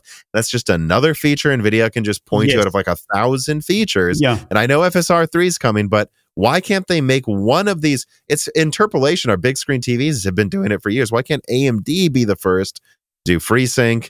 Like any of it. I don't know. At some point, I think you have to say this is why the XTX is a slightly faster card than Raster, yet costs $200 less, because it's lacking features. Never mind the fact that both cards are stupidly priced. AMD are faster and cheaper because they kind of have to be, yeah. And that's not. And that didn't used to be true, right? Like, I think you would agree. I'm imagining PhysX was a complete and utter joke. Yeah. I mean, it was. I called it the popcorn injection. Like every game, all of the particles just literally squares popping out of stuff. Yeah, it just looks stupid. Yeah, it looked dumb. DLSS was a complete joke. Ray tracing on Battlefield 5 looked worse than no ray tracing. I was like laughing on my 2060 walking around as like the squares of lighting appeared in front of me and they were all blurry. I was like, this looks so bad. Yeah. But I think we can agree that by around Ampere, all of a sudden, everything just started working. DLSS was a real feature. Ray tracing didn't make the game worse. You could turn it off or on, but it didn't make it look worse. And it was, so at a minimum, it's a feature. And now we've got all DLSS 3. I would believe it could get to a point where it's not complete garbage. And we've got to say they improved 1 and 2, yeah? And like you said, ray tracing has improved as well. So when NVIDIA sort of sets their mind to something, and that this is their strategy going forward, they do tend to achieve their goals, I think. There's no. But that's what annoys me is people always used to say they had better features. I don't think they did, but they do now. Yeah, they do now. Yeah, they didn't before. I mean, okay, they had Shadow Play maybe like a year before, and AMD had like whatever theirs is called, and stuff like that. But yeah, the big thing for me, obviously, way back then was Eyefinity, which really cemented me firmly in the AMD fanboy camp at that time. Yeah, I just simply had to have that. And NVIDIA's solution was a joke as well. You needed 2 cards, didn't you? You could only do it if you had 2 cards on NVIDIA. Back then, the biggest feature for me AMD had was more than a gigabyte of RAM in their freaking graphics cards. Like, that was really a problem in a lot of games. Here's another interesting point, right? Because obviously the XTX has got a 384-bit memory bus, so it's either going to be 12 or 24 gigabyte of VRAM. Yeah, and I don't know what the cost of 12 gigabytes of GDDR6 is, but it can't be that cheap. I wouldn't have thought. It'd be like $100 at most. Yeah, but I think it's usually $5 to $10 a gigabyte. Lately, probably $7 a gigabyte. Yeah, they basically had to go with 24 on that card, which kind of gives it more of a high end feel as well. But is this card really going to be utilizing 24 gigabyte? I don't think so.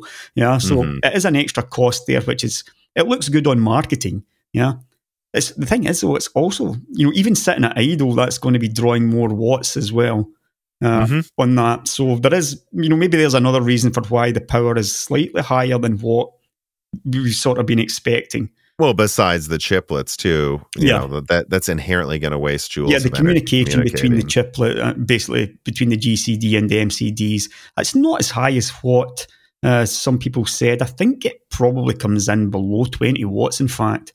If true, it is definitely worth it. If you're much over like 40 watts for that communication, then that's starting to be a bit of an issue. But if it's below 20 watts, and the fact that you're disaggregating, you're getting rid of the cache, you're getting rid of the memory buses off the main chip. It's a huge thing. This is the biggest advantage AMD has had since 2011 probably. I would say they just need to release a bigger chip. They've got to. If AMD does not launch a larger Navi 30 based chip next year, I will be absolutely amazed. And not only that, I think I will just give up entirely on the company. Because why wouldn't they? Why wouldn't they? The RTX 4090 is so big that I was considering digging one of my old compact liquid coolers from storage to cool my processor if I were to test the 4090 in my desktop. And unfortunately, I found out that at some point it had broken pretty badly. And so I guess I'll just need to buy a new one if I go down that route. But, whatever I end up using, this highlighted the dangers of liquid cooling.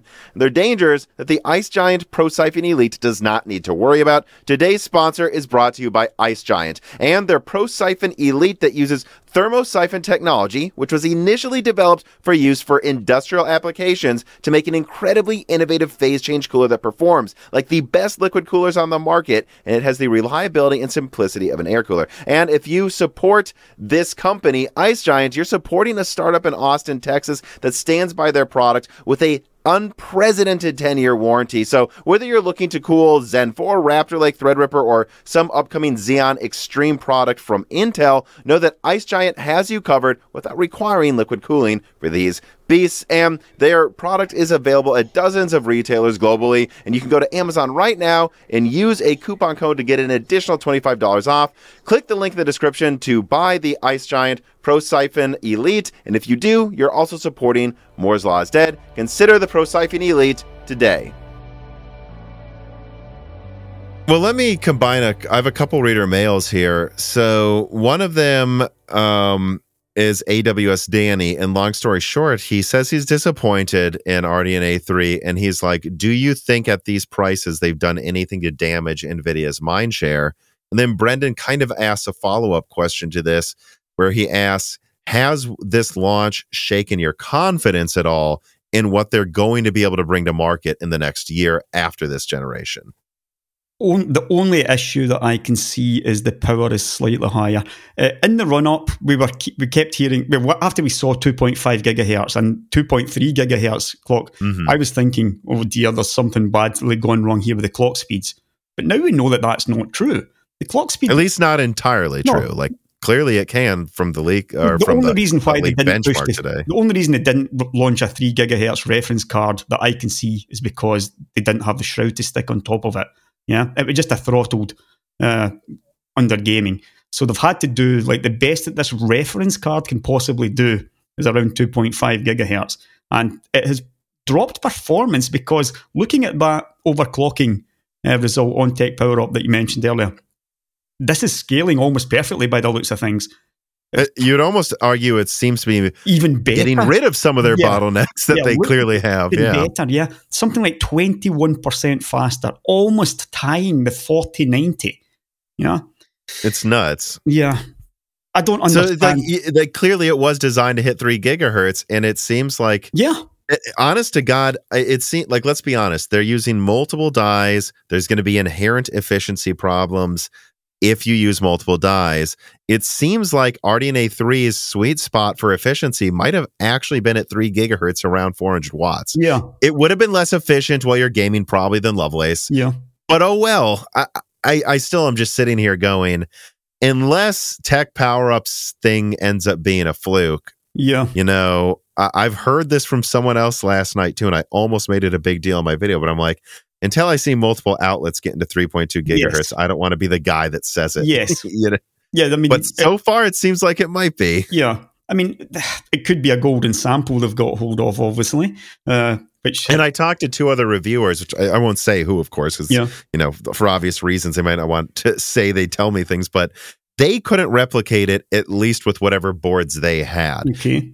But I find that odd because Tech Power Up had 2 boards that both seem to overclock over 10%. Was there not some kind of like hard limiter on the reference card, or are you talking about aftermarket cards that couldn't hit that? I think one person I talked to, I think they both said they had an aftermarket card and they couldn't. I don't know. I don't know if there's like a bug in Wattman for these people. Could be, or if they didn't put effort into it because they were so dissatisfied with the performance. Right. Not to be a jerk, but some of the responses I got from one of the reviewers I reached out to is he's like, this thing sucks. I'm like, okay, well, you know, but I don't know. I want to see someone else test it. Frankly, I kind of want to get my hands on it and see if I can replicate it. Yeah. Because there's something here then where I don't think there's a point in AMD launching a 7950 XTX, you know. I'm so mad they call it XTX now again. Yeah.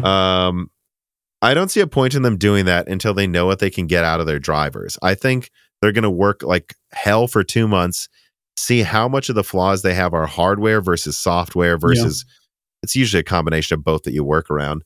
And then they'll decide what to do. But man, if they can claw back even 10% performance just in drivers right now, I do not know why they wouldn't put the extra Infinity cache on there, push this thing to 3.2 gigahertz, and launch the 450 watt card that for sure would be at least 20% better than now. I mean, the last time they did something like that would have been the 7970 gigahertz edition when they launched the 7970, and that really underwhelmed me with that launch. And then NVIDIA beat it with the real mid-range GK104, the GTX 680. Then all of a sudden, AMD found another couple of hundred megahertz and launched that gigahertz edition. And then also found like another 20% performance in the drivers somehow. I remember the reviews for that too, though. Like what was it? It's this something driver release. I remember multiple reviews saying this just feels like a different card. I honestly am almost mad at AMD. How did this happen that they were just leaving 30% on the table? I'm honestly wondering if that's happening again this time. And that's why they didn't push it yet, because they're like, we can make another SKU. Pushing it now where the drivers are fixed is stupid. There is also something at the design and fabrication level that a lot of people might not realize. Like, the 7970 Tahiti, it was called, was very disappointing compared to what we'd seen previously. But when they launched Pitcairn, like the mid-range, that was extremely impressive. Yeah, 7850 and 7870 were crazy efficient and tiny dies, like 200 million. The efficiency of those cards was out of this world. I had a 7850 for ages, and this thing was pulling like 90 watts in gaming. And it was pretty fast. You remember when mid-range cards used 90 watts? Yeah. You can't even get that in an APU anymore. But yeah, the thing about that was apparently AMD sort of went too conservative on their main Tahiti die regarding clock speeds and stuff like that.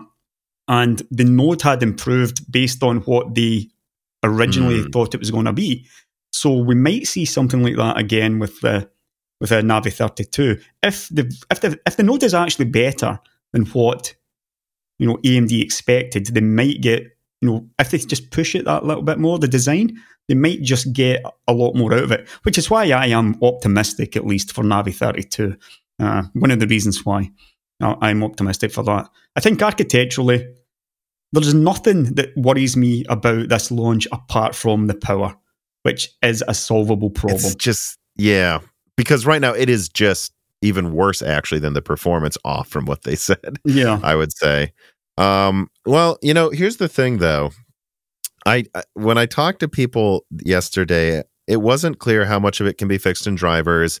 But one thing, and this was one of those people at AMD that like almost never talks to me. Yeah, they don't want to do it often, but every now and then they respond, and they felt compelled to talk about what's going on yesterday out of the blue. And he said that basically, don't worry about the future RDNAs. The issues they have are already fixed in the next architecture. Yeah. And what I'm wondering is what you think the next architecture is, because obviously there's RDNA 4, but we know from a public roadmap that the Strix APU that comes out in a year, that has something that they call RDNA 3+. 3+, yeah. And I'm wondering if what we're seeing is they ran into issues. They were always going to run into issues. What they're doing is pretty groundbreaking with a graphics card. They always knew they were going to be able to tweak a ton of things with the follow-up. Yeah. I'm wondering, and I'm kind of hearing RDNA 4 has been pushed back a little bit to probably mid to late 2024. I do wonder if they're going to have a full RDNA 3 lineup, RDNA 3 Plus lineup, where it's like all those issues we had are fixed. Now it runs at 3.4 gigahertz. Now we have these extra features. Now we know how to better balance the dies. I wonder if you think that's likely to happen late next year. Historically, the Plus has only really meant a change of node. So they would be moving to 4 nanometers. However, yes, I do believe next year, I think we'll see an entire new lineup. You'll see something around about 500 square millimeters at the top end. This is going to be fast. And then I guess they could rebrand the current one, but if it is riddled with bugs, why do that? They would probably just increase the retape it out, yeah. They'd probably just increase the die size to maybe 450, probably 400 millimeters on this. That's just the GCD, and then they would have another one lower, maybe 250 or something like that. Yeah, I expect to see an entire top to bottom, real top to bottom, because I do not believe that this is the top chip. I'm just never going to believe that they would possibly do that. Historically, history shows it, yeah? They launch mid-range on a new node. That's what AMD does. That's what they've done here. And yeah, okay, I mean, if you consider that they took the chiplets off the main die, it would be about a 500 millimeter square die. But it just doesn't really count because they've left so much on the table. There's so much there left on the table with simply having a 300 millimeter square die. This is it's interesting too. I always heard Navi 32's development was way behind 31's, like targeting almost mid next year. I'm imagining they're going to push it up a little bit because they are succeeding in selling out RDNA 2 stock easily now. Yeah. But you got to wonder too if almost like to characterize it like this would be completely incorrect. I know there'd be people I talk to at AMD who would get so mad, but like I'm not saying it is exactly this, but it almost to me feels like Navi 31 was just that, first step, like almost bug finding mission. Right. I mean, like I hate to call it that because from what I'm hearing, it's like, dude, these cards aren't going to break. They're going to work. If you buy them right now, they're going to work at that level of performance at least forever. They work. But I almost wonder if this is like a bottleneck and bug finding mission, and almost intentionally Navi 32 is 6 months behind it because there's just no point in launching. Like let's make sure we get everything that we're learning into that one that we need to, especially actually when they have so many last gen stock to get rid of. I mean, look, all these companies will tell you the same thing. You change the architecture on a process that you're used to, and then you change when you move to like a new node, you don't change anything. It's basically what NVIDIA did. Lovelace is basically, Ampere with a bunch of more L2 cache. This is not like a huge design change. RDNA 3 is yet another huge design change for AMD. They've added chiplets on top of that, and they've moved from 7 nanometers to 5 nanometers. It's all a miracle that this thing came out at all. if you look at it, I mean, yeah, where's Ponte Vecchio from Intel and stuff? Exactly, yeah, and Sapphire Rapids. Like you're right. It's almost a miracle this thing has come out at all when you consider they've done 3 major steps. I think that tells you how much more competent they are than a few years ago. By the way, they're not the same company that they were. Even the graphics, the CPU side of things obviously changed massively with Zen. The graphics team has taken a bit longer, and NVIDIA are a different proposition to Intel completely as well. There's no doubt about that. NVIDIA are just a better company. But I think they're getting there. I think, I've seen enough on RDNA 3 to tell me that AMD wants to win next year. I don't think NVIDIA can stop them. I really don't. And I think this is something me and you agree on here. It's not that I don't think NVIDIA is going to go all out. And by the way, the early whispers I've heard is they're working on some Blackwell, 3 nanometers, a much lesser upgrade over 5 than 5 is over 7. Yep. And it sounds like they might be going with an 800 millimeter squared 3 nanometer die, which the cost on that is going to be insane. Yeah. But it sounds like they're going all out. But even then, I look at where they're going, and they're kind of running out of levers to pull. And then once they hit 3 nanometer, I don't think 2 is ready for a while. Yeah. You could see AMD just stacking tons of stuff. I think NVIDIA isn't in the corner now, and they've won again. But I do feel like that unless they've got something else crazy coming, which maybe they do, they're starting to become pushed in a corner in terms of where they can go for performance. Well, I'm not sure what video it was I talked about it, but this is all about the reticle limit and how big a GPU you can physically build at TSMC. Currently, it's something like 850 square millimeters. That is the biggest die that you can build at TSMC. But I'm not sure if it's 2 nanometers or when this comes in, but the reticle limit is basically going to be halved. So the maximum die size within the next... Oh, yes, I did hear about this. Yeah. The maximum's going to be 400 and something square millimeters. Yeah. So if NVIDIA doesn't have a chiplet program, but they've not really shown any evidence of, if they don't have that, then they're going to be limited to 400 square millimeters. Probably talking 5 years in the future. Yeah. Or maybe 4 years. So a couple of gens from now. So it's not happening yet. But they're going to have something by that point because, they're still packing more and more cache onto these dies as well. And cache isn't scaling anymore. Mm-hmm. So they're basically going to run out of cores. Yeah, they'll get a bit more power. They'll get some extra clock speeds, but that's not enough. Yeah, you've got to, every new generation needs to pack on more and more cores for it to really, we're seeing it, to even get 50% faster. In AMD's case, 2.5 times has only got them maybe 40% faster. Yeah. So, they need something major in terms of manufacturing and design regarding chiplets, but that is probably 4 years in the future. AMD are already there. Yeah. They're already there. They can just keep on stacking high on these Infinity, whatever, cache chips. They're never going back. Yeah. AMD are just like Zen. AMD is never going away from this chiplet architecture. They're just going to pile on more and more Infinity cache off the main die. I'm now remembering TSMC. I think 2 nanometer has that smaller reticle limit, and in return, they're or you can go with N3X, which is our mega reticle limit version of 3 nanometer for high clock speeds. But again, that's one generation. Yeah. After that, they can't just keep doing that on the same node. No, it's interesting to think. It was a shaky landing. It wasn't a smooth landing, but I guess, AMD really has been trying to do a lot this gen, and they did land the plane. Yeah. The plane has landed. They've landed it, and to me, they're closer than they've ever been. With what looks like a winning strategy going forward, assuming they pursue that strategy. Yeah, I think this is the weird thing, though. It's why didn't they just accept that then? Call it the 7800 XT, price it a little more reasonably, and drop the weird marketing. Just with I don't again, we know Zen 5 is going to be bigger than Zen 4. So why did you overcharge for Zen 4 if that gets people in the door? I still think some of the decisions are just bizarre. It's just so frustrating from our perspective looking at it. And the buyers, anybody buying these cards is frustrated at the prices. In the end, it is simply a monetary decision. This is about making as much money as they can on a mid-range GPU. They just don't seem to be in the mindset of taking a loss or taking less profits and really taking the fight to NVIDIA. And they haven't been in that mindset since basically 14 nanometers Polaris.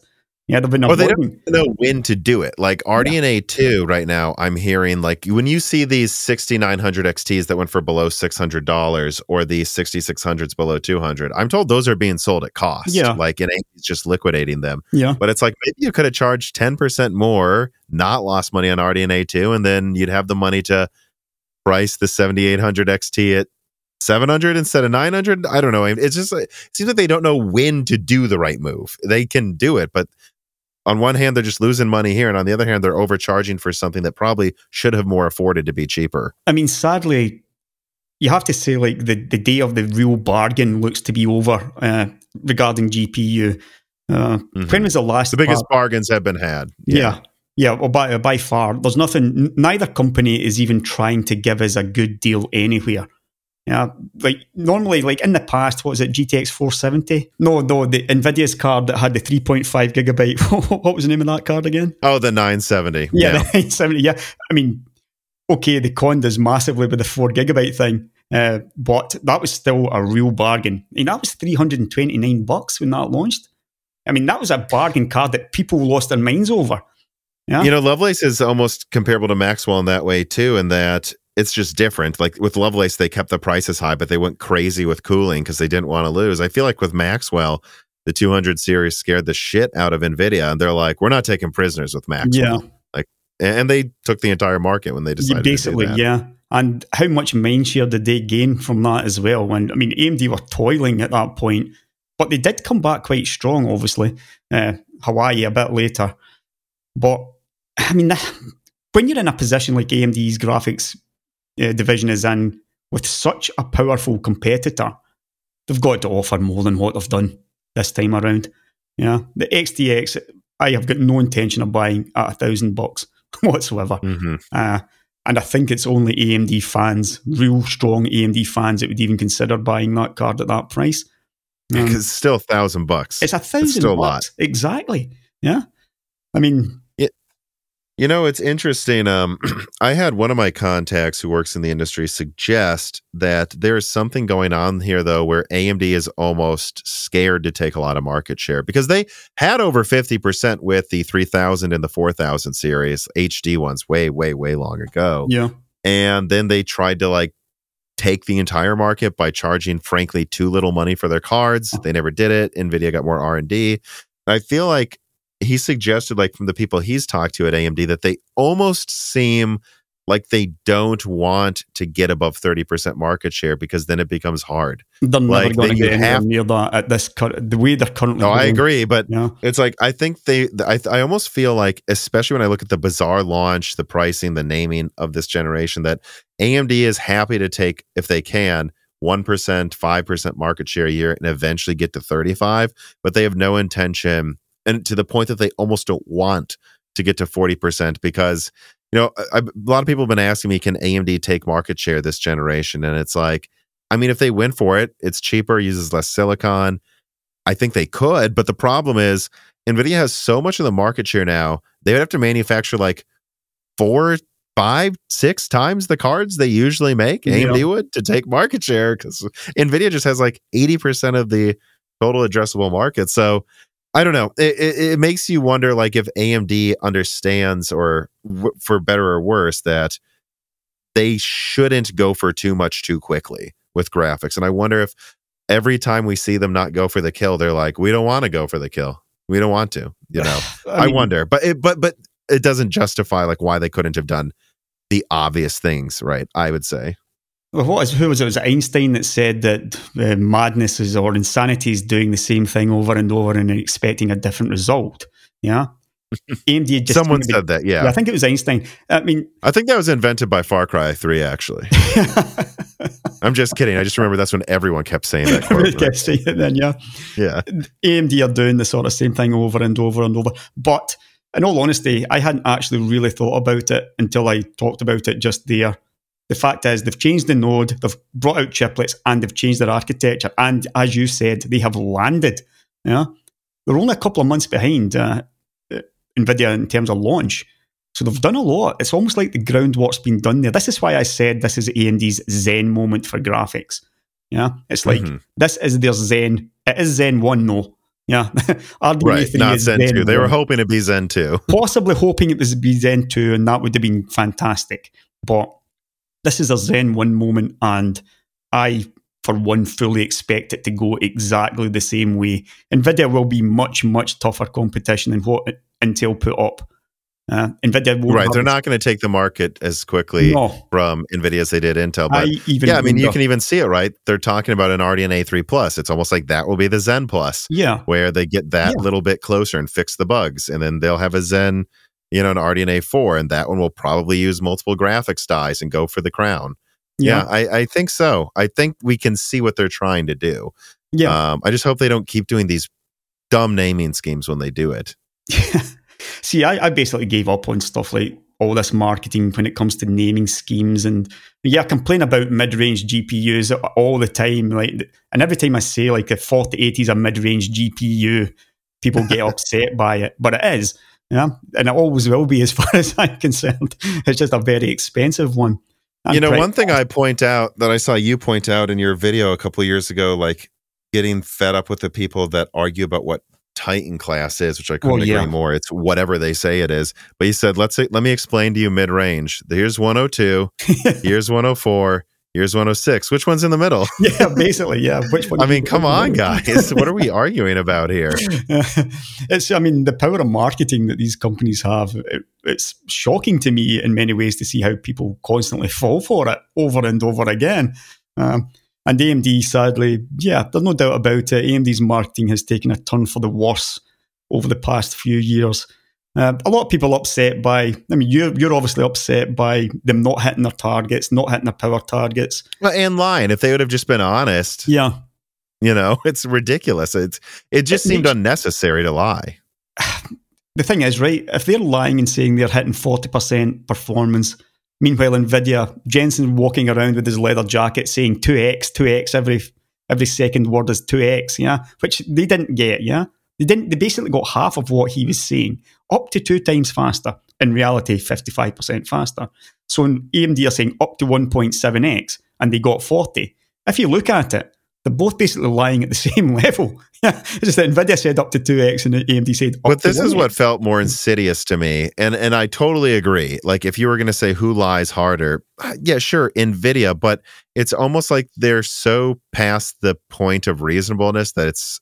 I filtered it out. When I saw the Lovelace reveal, it said 2 to 4x. My brain just in one ear out the other. Like, I knew, just throw out that. And I didn't even look up the footnotes. I knew when someone asked me, they're like, what is 2 to 4x? I'm like, oh, I bet that's with ray tracing and DLSS 3 on. Like, that's where they're getting that number. But that's the thing, is it was obvious. It was obvious 4x is with DLSS and ray tracing on. And AMD put together the same charts they do every year, and they were off by a factor of like 2. Well, like, what? That to me almost feels like a bigger lie. The way to look at this is they built up a lot of good press, and people like to see when they're honest. And even in some cases, they've downplayed their performance, and they've actually come up with better performance than what their slide showed. This is what they've done over the past few years, and now because of this, they've lost all of that goodwill that they have built up in the press. That's what I said. Is like they've just lost the goodwill forever, and that was dumb. They've lost the goodwill, and when it comes to the next time, I, for one, especially, will be looking at it with a more critical eye, what they're doing. And when they say, we're 50 or 70% faster, my analysis will be, you're probably 35% faster instead then. So you just have to do it that way and say, well, if you're going to tell us that, then we're just going to assume this is what you really are. You're just not going to be that quick. It's sad that they can't just tell the bloody truth, but that. They had, and they were like the last company that kind of had that goodwill, like that they seemed to be straight shooters. They didn't like show real world performance benchmarks, and it was like how fast you can save a PDF.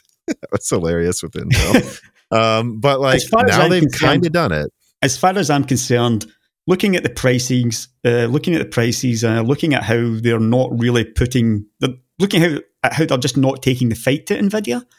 Looking at the prices recently, and now looking at how their marketing can just tell us a bunch of crap, they are essentially no better than Nvidia or Intel when it comes to that. Yeah. So any at least in the Radeon division, it seems like the Ryzen division's more honest for now. But we'll see. That's a fair point to make. It has been Radeon that's. Let me ask you this then: if AMD was aware, they could easily get another 10 to 20% from better drivers. Don't you think they would have delayed the launch until January? That's an argument I made too. Like if they knew for sure they've got another 20% in the tank, if they just sit down and make better drivers for 2 months, that they would do it. And that the reason they launch these buggy cards now is because they're not sure how long it's going to take nor what they'll get out of it. Would you agree? Or do you think AMD would actually be that dumb to not just like delay it to February? Who cares? Like we're in a recession. I look at it the opposite way, basically. If they think they could make 10 to 20% in drivers, maybe they could make 20% overall. If we say better clock speeds with better cooling and some driver fixes, maybe they can hit 15-20% overall. How many months that will take, it's hard to tell. Maybe they decided to launch RDNA 3 for, because they said they would have it in 2022. They did do that, yeah. Now, a lot of people told me that's the only reason it came out this year, too. Yeah, they said it would. I read that as well, which seems like ludicrous to me for them to do that, and especially if the product is as unfinished as many people believe. I think it's just a stupid thing to do. But they've done it anyway. So yeah, there is that. It's really hard to say. I personally would not have launched it if I thought there was another 20% in the tank. Yeah, I would even have waited. And you could have polished drivers. Maybe FSR 3 is ready. Like, why not just wait for that? Right. The thing is, right? If they're selling like 6950 XTXs and 6800 whatever, even at cost, at least they're still holding on to a bit of market share. Yeah. I mean, let's be honest. AMD is not going to sell a lot of 7900 XTXs. This is barely going to show in their bottom line, I would say. I mean, okay, they're selling out now, but when I heard they did ship a lot, though, like more than the 4090, at least for now. So they're trying to ship a lot. See, that's the other thing is, no, I think they actually made a lot of them. How much will they make next year? I don't know, but they're trying to ship at least up to 200,000, I think, by the middle of January. So to me, this suggests they wanted to outsell the 4090. I mean, I'll be honest with you. And a lot of people say, I'm an AMD fanboy. Obviously, I did have a soft spot for the company at one point, and I still kind of do. And I want to see them doing well against NVIDIA. They've already got there against Intel.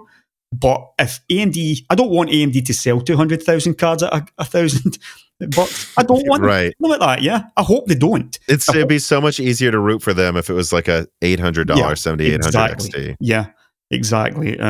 So yeah, I hope that they have to drop prices, and I hope NVIDIA have to drop prices as well. But that's just, you got to look at this from a consumer standpoint. We hoped that NVIDIA would fail with a 1200 4080, and we should be hoping that AMD fails with a $1,000 7900 XTX as well. Or at least the $900 XT, which when I looked at it in my analysis video, I'm like, that's a guaranteed. I'm like, it's literally the same price performance, I think, as the 4080. I was like, one's 25% weaker, or like, it's like, and it's 25% cheaper. Yeah. Okay. It's like, it's literally, I guess it has more RAM and it fits in your case. So that's they'll market it as the best graphics card under $900. So. Oh, yeah, that's what they're going to say. Yeah. For all those people who are in the market for a $900 market graphics card, then yeah, it's the best one that you can get.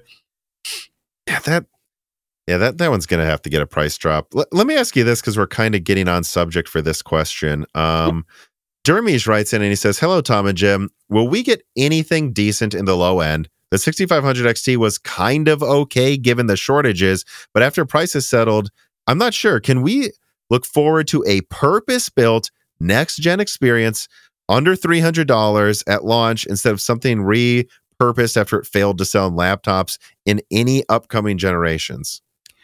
Well, here is one of the bigger disappointments about RDNA 3 for me, because we know that Navi 33 is still a monolithic GPU. It's not a chiplet GPU. Mm-hmm. Yeah. And what was it? Sky just said it's something like 200 square millimeters or something. Or no? Yeah, which is smaller than I expected. That's tiny. Yeah.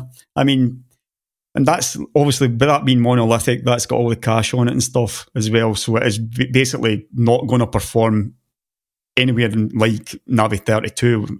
Well, it's going to be like really low end of this thing, I think. Where exactly that brings it in, I'm not entirely sure. It's hard to say. My suggestion would be it'll be at least as good as an RX 6700 because it is 6 nanometer.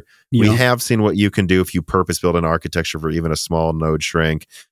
There's rumors it'll be as good as a 6800 in 1080p. If it is, this is the best designed silicon in history. It could, what I would argue. Walk crazily high. Yeah, it could. If it does, if it hits like 3.5 gigahertz and it has that many shaders, I could see it in 1080p just because of how underutilized the high end cards are. Yeah, maybe. Maybe, but actually, I almost wonder the 6800. It was only like 30%. Well, no, I don't know. I think that's going to be a tall order. I think it's this generation that's bottlenecked in 1080p. Back then, you still saw the 6800 XT be maybe 50% better than the 5700 XT. So there's definitely diminishing returns already last gen, but I still think that's going to be a tall order. I guess what that would mean is they need to make something 20% smaller than the 6650 XT. That's 20%, or that's like 20 to 30% better. Yeah, I guess that's in the realm of possibility. Yeah, they can ramp the clocks up to about 3.5. Yeah. So I guess that's possible. Let's say, let's say best case scenario, pie in the sky. It's an RX 6800 in 1080p, and in 4K, it's, I don't know. I mean, I would buy that if it was $350, probably. Yeah, I would just buy that. Yeah. But you think no chance at 300 below? I would like to say yes, but probably not if it matches that kind of performance. I don't think so.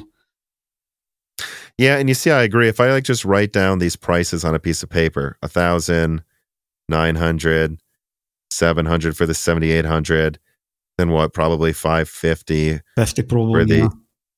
And then, or 500. I'm getting down here, and even if it's cheaper to make, the lowest I see the 7600 XT with Navi 33 is 350. Yeah, that's the probably. Lowest. Yeah.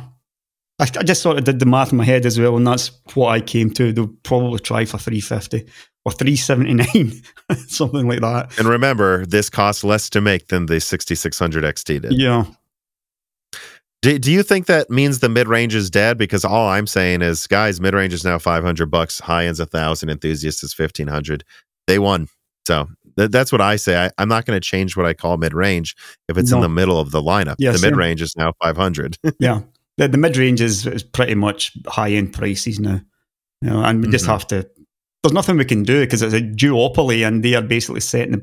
NVIDIA sets the prices, and then AMD, rather than fight those prices with good products, they basically push their own margins up higher and higher. It started with the 5700 XT, basically, when Navi first launched. What was it they wanted for that? 550? And then there was a whole debated thing where they dropped $100 off it. They wanted 450 and they dropped it to 400, I think. Yeah. I mean, it's the bizarre thing is it looks reasonable now. To a couple of years later, because the prices have just gone even higher and higher and higher. Mm-hmm. Yeah. Yeah, I could see a correction happening next year. Like, I think you've seen NVIDIA try to keep that trend going, and it's backfired with the 4080. I think it will backfire with the 7900 XT a little bit at least. And if they price the 4070 Ti at 900, I'm pretty sure that's going to backfire. So I think there is going to be a recorrection down. But if I were to guess where it's going to correct to, I don't think the mid-range is ever going to be $200 again. I think we should hope it goes back to like 400 or 350, and because they were going to try to get it to, 4080 12 gigabytes 8104, they were going to try to make that 900. Yeah, let's be clear what they were trying to accomplish. If that became 500 400, I don't know if we should consider ourselves lucky, but I think Could have been worse. Yeah, it could have been worse, and they would try to make it worse. I mean, people wonder why I made that video saying we should all be getting behind Intel. At least, Raja came out with a tweet recently saying the sweet spot for GPU should be 200 to 250 watts. Yeah, fair enough. Now, I would agree with that. 200 to 250 watts, that is where I buy graphics cards at that sort of wattage. That's a good sweet spot to have when your 200 to 250 watt card is losing to AMD's 150 watt card. But sure, Raja. I hear they can run Counter-Strike now, so that's going well. Alchem has been a disaster, notwithstanding. Yeah, what he said is true. I mean, I would much rather see a return to that. But again, there's no way back for this. It looks like NVIDIA will just keep on piling on more and more power if they have to. Yeah, and bigger shrouds. And this is it. This piece of content is brought to you by Silverknight PCs. Silverknight PCs is a disabled, veteran-owned GPU and CPU retailer, PC repair shop, and boutique PC builder that is located in Fayetteville, North Carolina, but they ship globally. So if you are in the area, drop by their location to pick up reasonably priced components to upgrade your PC, and know that all of these components come with up to a 3-year warranty, and even refurbished products have warranties on them, and you can trade in your own parts for refurbishment as well, or contact them online and ask them about anything else you want them to do for you, including building a custom PC designed just for you. They're very easy to talk to. The owner of the company even sat down with me for a Broken Silicon last year and had a candid conversation about GPU shortages during the GPU shortages. They really are on the side of the consumer, and they really do put a lot of effort into making everything they sell the best it can be for their buyers. And I know this from firsthand experience.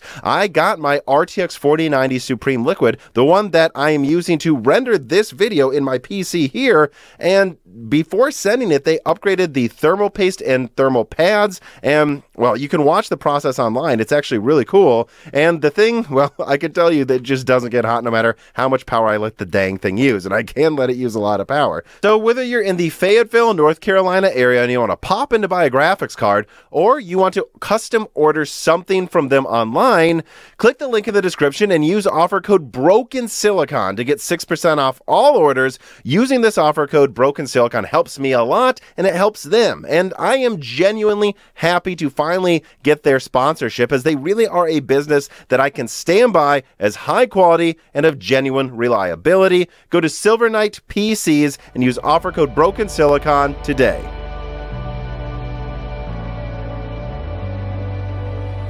And when it comes to ARC, honestly, my opinion is that all they've succeeded in doing is making AMD look better. Like all of those reviews for Alchemist, they were like, they kept saying, I saw it on Gamers Nexus, Hardware Unboxed, they would just be like, it took decades for AMD and NVIDIA to get the drivers to be as good as they are. And I'm like, people didn't used to group those companies together. Exactly, I think Intel's only made people go, hey, maybe AMD should be charging more for the 6600 XT. I mean, it is true. Graphics drivers are not simple things, and Intel clearly have got a ton of work to do there, but it appears that they're doing it. I mean, we saw some huge gains at 1080p, at least, I think, recently. If that's to be believed, I'm not entirely sure. With their 3070 Ti size die. Yeah. I mean, how nice. Architecturally, it looks like a complete disaster, Alchemist, in all honesty. I'm more interested in what they do next time around. Well, I'll say, from what I've heard, they've canceled all of Battlemage besides one die, and it's like a low-end one coming out 2024. That's not good. So all I can say is I think my opinion, the best we should hope for is Intel keeps making like one low-end card every year and a half or so they don't lose the progress they're making on drivers. But my personal estimate is we shouldn't expect anything competitive out of ARC until 2025, after it, because they don't have anything coming out next year. It's kind of a complete disaster, and it's really disappointing. Yeah. I mean, I really, really was rooting for the GPU division. Me too. Half of my videos in 2021 were ARC stuff. Yeah. But in the end, it was never really likely to materialize, was it? When you consider the history and let me tell you what you think about this, because this is a funny thing for me, because what is it? Ryan Shrout had a bit of a go at me on Twitter a few times. And then Raja seemed nervous and was like, anytime you ask what our roadmap is, I refer you back to this roadmap. And the roadmap said they were competing in Enthusiast in 2022. And I'm like, well, you didn't meet the roadmap so far, Raja. So I don't know why you're referring me to this. But I was talking to an Intel contact and I asked, have you noticed that? Like, we always were focusing on what they claimed about Alchemist. I didn't notice on this same chart that Raja keeps referring to, they said they would compete in Enthusiast in 2022. Granted, there's some wiggle room. What is Enthusiast really? What is Enthusiast, yeah. Next year, they said they're going to compete in Ultra Enthusiast. In 2025, they said they'd be above Ultra Enthusiast. I think there's no misinterpretation. If you're above the highest level on your chart, you say you're going to take the crown. Yeah. So whoever made this chart, and I didn't notice it until like 2 weeks ago, they said Ultra Enthusiast. I think they said they plan to compete with the 4090 next year. Okay. And I can't wait to see that competitor, Raja. Yeah, it doesn't really strike me as very likely. No. No. So I don't know. I don't know if maybe you don't have a lot of thoughts on it, but I just wonder when the buck's going to stop somewhere with them admitting ARC isn't really happening, guys. Like what is it when it's the end of next year and they have no new cards out? Like at what point do they admit anything? Or I wonder what you think, because they're still referring to this chart that says they'll compete with the 4090 next year. I mean, to be honest with you, they've got to have some kind of GPU program. They can't abandon it. Yeah. Right. And I think maybe it's going to hibernate for a few years, but how do you think they admit that if that's what happens? Because that's what I can't figure out, because they said they were going to launch in Q1 and they launched next to the 4090. They couldn't even beat the 6600 or 3060. Yeah. I mean, performance was obviously really, really disappointing. And the pricing... Even the pricing was disappointing because of the performance, basically. And it's a large die, like you said. It's very, very large. And the graphics card looks quite nice, but the drivers are a disaster. It's just really, I have really one tough. here somewhere. You got one there, yeah? I still haven't opened it. I plan to hopefully start testing it this week. Okay. I was looking at picking one up just for the sake of, messing around with it and seeing what it was all about. But then I decided I'm probably not going to spend $400 to do that. To put myself through that hell. I've been enough. At least it came with Call of Duty, so I kind of wanted this one. So you got the graphics card free with Call of Duty, or was it?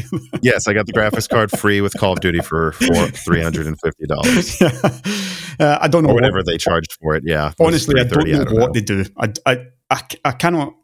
It's just so difficult. NVIDIA are so strong, and we see just how good AMD can be. Yeah, they're not that far behind NVIDIA, if at all, any longer.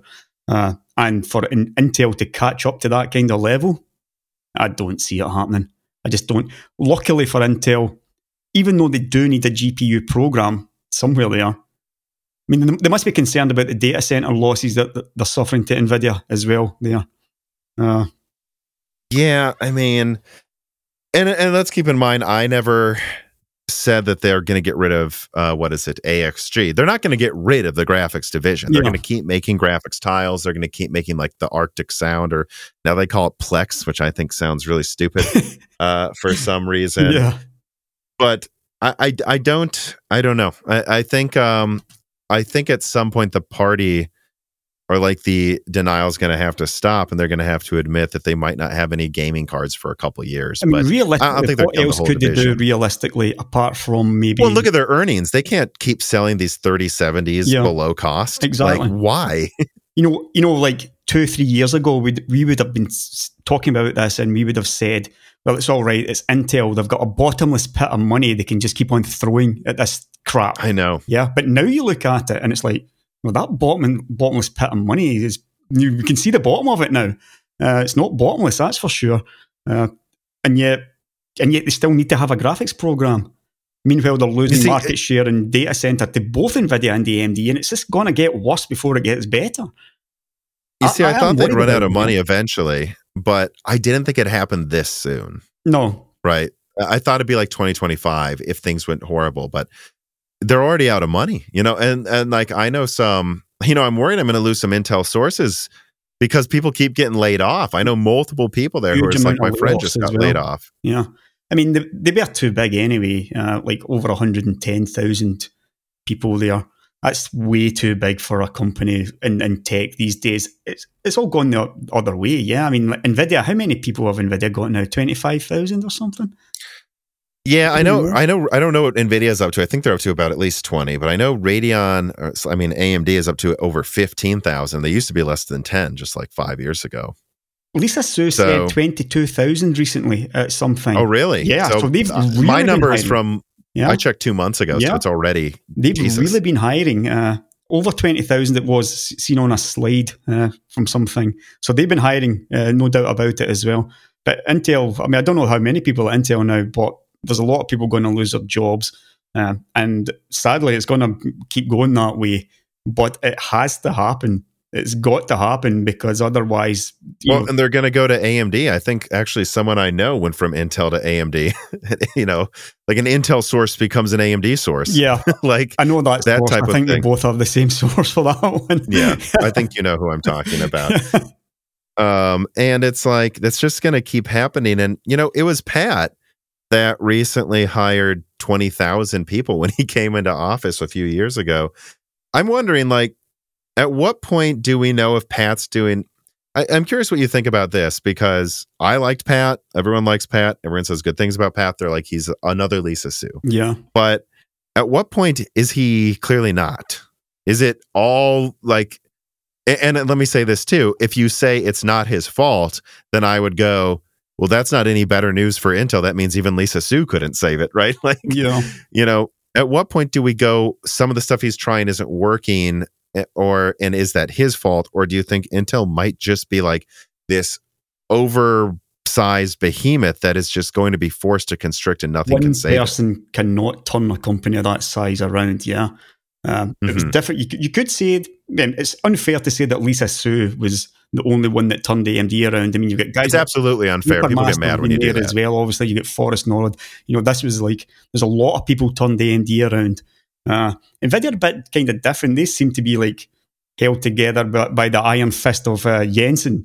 But Intel are just too big for one person to come, to change that company around, which is another reason why they are downscaling. I don't have any real faith that Pat will be able to do it. In the end, though, it all comes down to products. It comes down to the manufacturing. There's been one or two things like in the past that made me think Intel might have something really, really special down the line in terms of manufacturing. Yeah, like really I think they do, but I think it's down the line. Yeah, I mean, it mostly came from a couple of Jim Keller videos that I've watched, and I know he was working on AI when he was at Intel, but he was also working a bit on fabrication as well and manufacturing. And some of the things he said made me think that, Moore's Law is not dead for a start, and Intel might have something really quick. It must be a new material or something. I mean, Yeah, I don't remember if it was like an earnings thing or some press thing. They showed, I forgot what it was, but they showed some like new material being tested. And all of that, I just look at that and go, yeah, okay, in 2030, that'll be really cool, guys. Yeah, 2030, basically. I think. And do you think TSMC isn't trying to do this type of stuff, people? Like they're just sitting around doing nothing in their labs? I think it's before 2030. I think this is coming before 2030. And another reason I think that is because Pat, you can tell a lot by what they say, and you can also dismiss a lot of things that Intel say when they say, like, yeah, our manufacturing's on target. We just automatically dismiss that as bullshit now. But Pat consistently says, or he uses the phrase unquestioned leadership or something along those lines. And it's not just once he said this. This is multiple times he said this, and he's sticking to it. So I do think that, yeah, there's a chance that Intel might have something 2 to 3 years down the line that really brings them back into the game. Now, obviously, there's going to be I think it's that Royal Core project, though, I think it's Royal Core, and I think it's what they're going to put into Arrow Lake, or at least Panther Lake. That is what I think. And I put out a Panther Lake early leak recently, all of it suggests that, God, where are we at now? I know to like reorient. Like Redwood Cove is coming. It's going to be a decent upgrade, but they have no issues with it clocking fast enough. Yeah. After Redwood Cove is Arrow Lake late next year. Hopefully, again, all of this is an Intel roadmap. Mm-hmm. That's supposed to bring a 30% IPC increase over Redwood, which has like a 7 to like 15% increase or something like that. So, like, or I think it's actually supposed to be at least 50% for Redwood. So, like, we're talking like 50% more IPC for Intel. Hopefully, about like 2 years from now, at least a 50% increase, and then Panther Lake's supposed to be 1 year later, another 30%. So they basically expect to double IPC in 3 years. And I suspect and I think there's something going on with like hybrid cores too. Right. Like, I think that's what he's thinking of maybe. Right. But when I hear that, I go, I think Zen 6 is going to be pretty strong too, though, guys. Yeah. I don't think, they're going to just screw around. So I don't know how much of that is just hubris, though. And this is easy to do and this is a problem I've run into. If I leak something 2 years ahead, they go, oh, Intel's dead or AMD's dead. It's like, well, remember, guys, they'll have something too. Yeah, of course. Yeah. It's just the way that he keeps sort of banging that same drum about unquestioned leadership and what, Jim Keller, what I saw from his videos made me think. I mean, here's the thing. They might have another 30% IPC coming in 2 years, but if their manufacturing's still a disaster, then it's still no good. Everything needs to come together for Intel for them to be rescued. If one thing goes wrong, then, they're still screwed. Whereas AMD and NVIDIA are already there. They can't have any more mistakes. They just can't. Yeah. And it's the complete opposite with AMD and NVIDIA, who are reliant on TSMC, who very rarely do anything wrong. And design-wise, NVIDIA basically just keep on churning out more and more, better and better. And I think AMD graphics is slowly getting to that stage as well. So, yeah, I mean, the design is one part of it, 30% IPC, but if it's still a space heater inside the PC, it's not something I would be buying. If it takes 250 watts to compete, it's just, and it's just remember too. It's too soon to say what they'll push it to, but knowing Intel, I think it's supposed to be like 300 watts. Yeah. I think that's just where it's going. Unfortunately, to be honest, like that's just what they're all doing now. Like one of them did it, the other one thinks they have to do it. And if they both do it, well, you're going to lose by 10% if you're the one guy not playing the same game. It's quite interesting that both Intel and NVIDIA are feeling forced to do this because of AMD. Yeah. I mean, AMD, remember how inefficient it used to be, and then all of a sudden that changed with Zen, and they had real efficiency there. The only way for Intel to compete was to ramp up the power, ramp up the clock speeds. And now we see the same thing with NVIDIA, Not only did they have to... I think they're going to do it more next year. Yeah, they will. They will just keep on putting bigger and bigger shrouds on these cards. We could see 500 watts top end from them. Yeah, and it's not really where I want to see the PC going, in all honesty with you. Yeah, it's just it's not what I want to see. I would much rather just focus on a bit of efficiency. But then again, somebody has to win, and NVIDIA can't lose. And if the only way that they can keep winning is by throwing power at the problem, that's what they'll keep on doing. Yeah, I mean, the thing that really annoys me, I don't really care if a company, and I have tested my 4090 in the benchmark rig over here at 550 watts. To be honest, it was hard to get it to use 550 watts in a game. The most it would consistently sit at is 460. It stayed cool. It's a liquid cooled card. Yeah. It made my room very warm. Yes. I actually, what I did to test it is I think I booted up Battlefield, left it at the menu with my character standing there, and I just went to the grocery store and ran a few errands and then came back upstairs. And I was just like, so how hot is it in here? And it was pretty warm. Yeah. But it was able to cool itself. So I don't know. I think the limit's 600 watts just because that's when you're going to start breaking circuitry in the wall. But which is what I hear happen with a canceled NVIDIA card. I mean, they were blowing breakers in NVIDIA labs and had melted cards. Yeah. Like, I don't know. It's the funniest thing. So I think they've already found their limits, right? I don't mind if they push out a 500 watt card every gen. Really, at least that makes there be a reason our PCs are so big. But I do have a problem with the 4080 being the same size. It's like, can we not do this to everything though? Like, I get why the flagship does. I might even get why a 4080 Ti is this giant hulking card, but man, this card is way bigger than it needs to be. I mean, they're probably going to consider pushing it harder, but that's the one thing that's annoying me is if we have 500 watt flagships, I don't care, but I will care if we have 400 watt mid-range cards. I will care. That's really going to piss me off. You always used to know it was like one PCI connector, 150 watts, one 6-pin, yeah. And the mid-range, you could say 2 6-pins at most. Maybe it goes to 225 watts or something like that. But now now the mid-range is 300 watts plus, and it's not. I don't want that in my PC. I just don't. Which is why the first thing I do is undervolt and underclock any graphics card I get hold of, so that it's not heating my room up. Yeah. I mean, I think I actually got through all the subjects I wanted to discuss here. Is there anything else you wanted to talk about any of these companies or really anything? Off the top of my head, I can't really think anything. The only thing that really stands out for me is I seem to be one of the very, very few people who is impressed by RDNA 3. And I don't know if is it me? I mean, am I wrong for that? Or is everybody else wrong? Like gut check. Like, yeah. I don't know. There's so many launches where I feel, I almost felt the way you're feeling, but with Zen 4, I'm like, Zen 4 brought a bigger increase than Zen 3 gen over gen. Yeah. Zen 4 charged less money than the previous gen.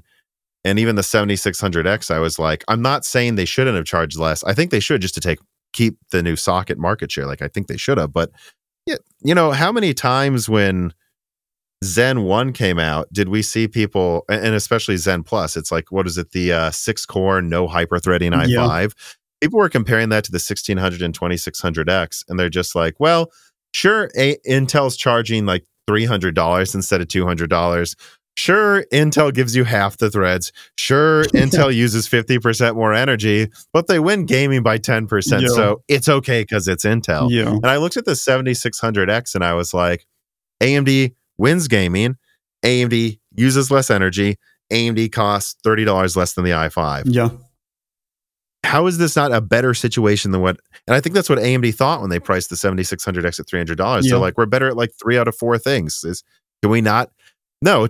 Apparently people get mad if AMD isn't better at everything. Yeah. They have to charge less money. And charge less money on top of that. I mean, it's been that way for as long as I can remember, in all honesty. And I think they thought maybe now that they have mindshare, it's not like that. It is apparently still like that. Yeah. The thing with Zen 4, I mean, some of the higher end stuff, I wasn't impressed with the pricing, as I mentioned. Zen 4 didn't do a thing for me. But then again, architecturally, it didn't really do anything for me. The big thing for Zen 3 was, of course, when they got rid of the cross CCX penalty, when they combined the cache. So architecturally, that did something for me, and I was impressed by Zen 3. Zen 4 didn't do enough for me. And maybe that's why I'm impressed by RDNA 3, because, they've done a lot architecturally, and as you said, they've landed it. And I can definitely see a big future for this series. Whether or not it happens, I don't know. And I know, look, the AMD fans are just sick and tired of waiting on this over and over and over. Oh, the comments are going to be, here we go again, Tom and Jim telling us to wait for the next generation, which I'm not telling people to wait, right? But I think on your question, I tried to just make an analogy to Zen 4, where it was like, I was like, am I the only one who thinks that like it's impressive? I know it uses 170 watts, but Raptor Lake uses 350. Like, it's not impressive that AMD has the same performance for half the energy on a new node with all these. Okay, whatever, guys. I guess I'm crazy. I don't know. I can see your point with RDNA 3. I would just say the fact is AMD lied in a way that they usually don't, which makes it feel more insidious, I think. Yeah. And the fact is, it is obvious they failed, and they know they did. They know that they didn't intend to give you 67% more bandwidth and tie the 6950 XT in some games. You can see the bugs in 1440p. You would expect RDNA 3 to outperform the average in 4K. It actually doesn't. Yeah. To me, suggesting there's something wrong with the compute units, but the memory controller works great. Like, that's what I think, and I think everyone sees it. everyone sees AMD thought they had something better, then they lied and pretended they still did. And I think that's where all the negativity comes from. But, in my video yesterday, I said there's 4 different questions. There's, did AMD lie to us? Is something wrong? Do they have stronger stuff coming? And do I recommend it? And the 4th option is, well, I still think it's better than the 4080, I guess. So yeah, that's my thought. On its own, it's okay. But I think there's a reason people are mad. But if you just woke up and weren't aware of what they were trying to accomplish or didn't care about what they were trying to accomplish, I can see why you might be impressed. And I would 100% agree. Nothing changes about the fact that NVIDIA went from 6 megabytes of L2 to 96 megabytes of, and they managed to make ray tracing better, but they didn't quadruple it for the amount of die space they're spending here. And AMD is half of this die on 6 nanometer, and yet it's performing 20% worse with 20% less silicon, and half that silicon's an inferior node. Yeah. And as penalties communicating. Basically, yeah. On paper, chiplets are a drawback. Chiplets are a performance drawback. Yeah. Yeah. And so I think on paper, I 100% agree. I think it should be cheaper. It should have a different name, but relative to the 4080, it is a better card. And I think nothing's changed to what I think they've got coming in a couple years. Yeah. And the only thing I would resent to the trolls in the comment sections that will say, well, they're telling you to wait, I would say, well, we were fucking right about RDNA 2, though, guys. It did tie the 3090. Yeah, true. So you can't claim we're always saying the same thing. Yeah. This time, AMD just fell short, and it is what it is. Yeah, I mean, if you look at it in terms of the falling short, which I don't, then yeah, obviously it would be very, very disappointing to be 20-25% behind the 4090 if that was their target. And that is all that they've got in the bag, and they intend to release nothing next year. We already know RDNA 3 Plus, whatever that is, we don't know quite yet what it is. But there's obviously something there that they're planning, a 3 Plus. And for me, this will be the telling moment for AMD's graphics division, probably for the next 5 years, I think. And yeah, it's true. We're always waiting on next year. We're always waiting on next year with AMD. I know, and I hear myself, trolls. I know I sometimes sound like that, but I don't know what you want me to tell you.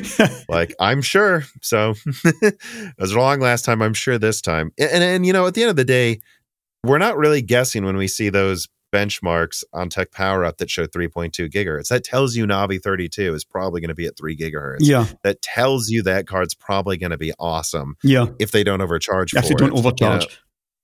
And that tells you that there is gas in the tank for an RDNA 3 Plus. Like we've say though, if they go for it. They have to actually do it though. Yeah. But I think frankly, it's obvious that if they went from what they're at now, N5P to N4P, which is, or not even N4, N4P, which is really just a 6 nanometer to 7, 4 is to 5.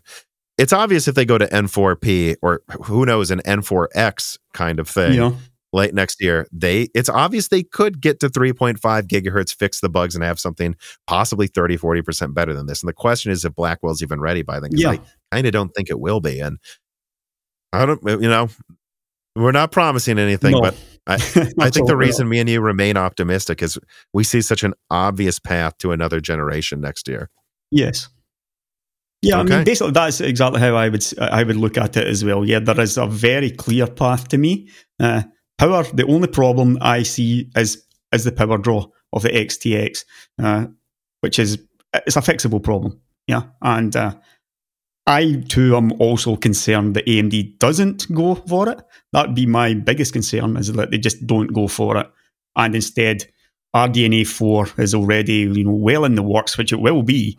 But they concentrate fully on RDNA 4 and miss an opportunity here to actually, if there is a big problem with bugs on RDNA 3, miss the opportunity to fix that and just actually win for a change, like a clear win. It's been so long since they were able to have a clear win. And when was the last time? 10 years ago, maybe, that they actually won clearly. And that was only 6 months that lasted. It's been too long, yeah. So maybe there is a bit of wishful thinking there in my part. But yeah, I've had to come to terms with, I'm old enough to remember when they won. But 10 years ago is a long time. They're not the same company. No, so, not even close. I mean, remember when the 4870 came out in like 2 weeks after launch. NVIDIA dropped prices by 30%. Yeah. They're not doing that anymore, no matter what AMD does. Yeah, Like exactly. they are a different company now. Yeah. I mean, that's a good point as well. If you just look at it from the pricing perspective. Sadly, if AMD does win next year, and I expect it will, they're gonna price it as the winner, yeah. But then again, you're probably talking 50. Maybe they'll learn their message. Maybe they'll learn a lesson, though. They're not going to be a charity. No, obviously not. But you never know. They might look at if sales collapse, if pricing is forced to be dropped, there's a chance the 8900 XT, or who knows if they keep calling it XTX, there's a chance they may keep it at 1,000 for one more gen or something if they feel like they botched this one. Yeah, which is why you should be hoping it doesn't sell, right? Yeah, that's exactly why we hope that the XTX currently doesn't sell at $1,000, so that maybe they do learn a bit of a lesson there. And Intel are eating into their market share as well in graphics, as we saw from the recent John Peddy results. So, I mean, it's hard to believe that Intel would do that, but Intel have eaten into that market share, and I think AMD's at the lowest market share point in how long? As long as I can remember now. I mean, in recent memory. Yeah. There's actually one more thing I want to bring up here, which is kind of on track with this. King Koru writes in and he says, how do you expect RDNA 3 to perform in Phoenix Point's iGPU? This is the 4 nanometer APU they're going to announce in like 2 weeks. Yeah. Like, what do you think we're going to see out of that? Because honestly, Phoenix's integrated graphics performance with a monolithic 4 nanometer and actually 4 nanometer Phoenix, it might be very telling what's going on with RDNA 3. I find it hard to get excited for like mobile chips and stuff like that. It's one of the areas that I have chosen to basically ignore. Yeah, I picked up that maybe, what was it, the Zen 4 IGP had a couple of CUs on that, and I thought, well, that Phoenix has 12 CU. It's basically the same as what Rembrandt is, but it's RDNA 3 instead of RDNA 2, and it's on 4 nanometer. Well, now, I mean, yeah, I can see how maybe that would be pretty decent. Yeah, 12 C, but then again, 12 CU's RDNA 3 is a lot less, isn't it, compared to RDNA 2? Well, it's the same amount of CUs as Rembrandt. Oh, it's the same, right? Okay. Yeah, I mean, wait and see basically on that one. It's not something that I'm really excited about. I don't know why. I just never really, I dislike laptops. I still dislike laptops. I use them for, I don't game on a laptop. I just find it just too fiddly. I don't like this. I don't like the keyboards. The screens are too small. I just don't game on a laptop. So I find it really difficult to get, excited for that kind of thing, to be honest with you. Yeah, there were some ridiculous rumors that it would perform like a 3060, and I'm like, it won't. No. It's going to be, I think, maybe 6500 XT or something, or maybe a little better than that or something, maybe. But I would say, though, if it overperforms like a 6500 XT, that tells you whatever RDNA 3 is in Phoenix is overperforming what we got out of having 96 compute units in the desktop variant. That's the one thing I guess I'll be looking for, is if it hits the targets I heard for that, whereas Navi 31 didn't. Again, that would tell me RDNA 3's architecture itself might not be flawed. It might just be Navi 31. Yeah, I mean, it's certainly going to be interesting to see over the coming months when even Navi 32 may have fixed some of these problems. So yeah, it's going to be interesting to see it. There has been a precedent, like I said. Tahiti had 1 or 2 issues which made it slow. Pitcairn fixed that like a few months later, and it was very, very power efficient in comparison. So there is a chance of that being the case. Don't get me wrong. There's definitely a chance of, and obviously we're talking different design teams working on these as well. Yeah. So, and I hear the RDNA 3 variant in Phoenix is actually slightly different potentially too. Okay. So is that a 3-part? I don't know what that means. I don't know if that means it has a different teraflop pumping thing going on or something like that. Yeah. I don't know yet, but I will say this though. Here's a hot take. I will bet Phoenix on 4 nanometer is more efficient than Raptor Lake Mobile on 10 nanometer. Yeah, I don't think there'll be too many people disagreeing with you on that one. I think that's going to be a pretty big bloodbath in mobile. Yeah. I mean, my God. Rough 2023 for Intel. But, that's all the subjects that I wanted to get to. So I'm glad we had a chance to talk about all this. I mean, it sounds like you're going to be more active, famous last words, but over the next few months. As long as I'm interested in what's happening, then there's no reason why I wouldn't release a video on it. It's purely about the interest factor for me. It just went away. In between Zen 3, Zen 4, there was nothing there that really did anything for me. Ampere did nothing for me.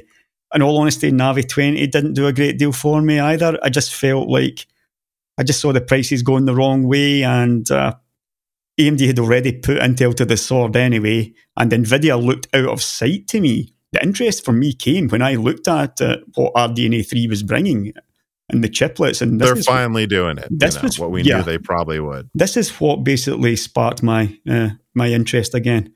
So there's no reason why I wouldn't continue to do so. Like I said, I intend to release at least one video this week, maybe even get a couple out, talking about the reviews and stuff like that, and maybe even another sort of looking to the future thing.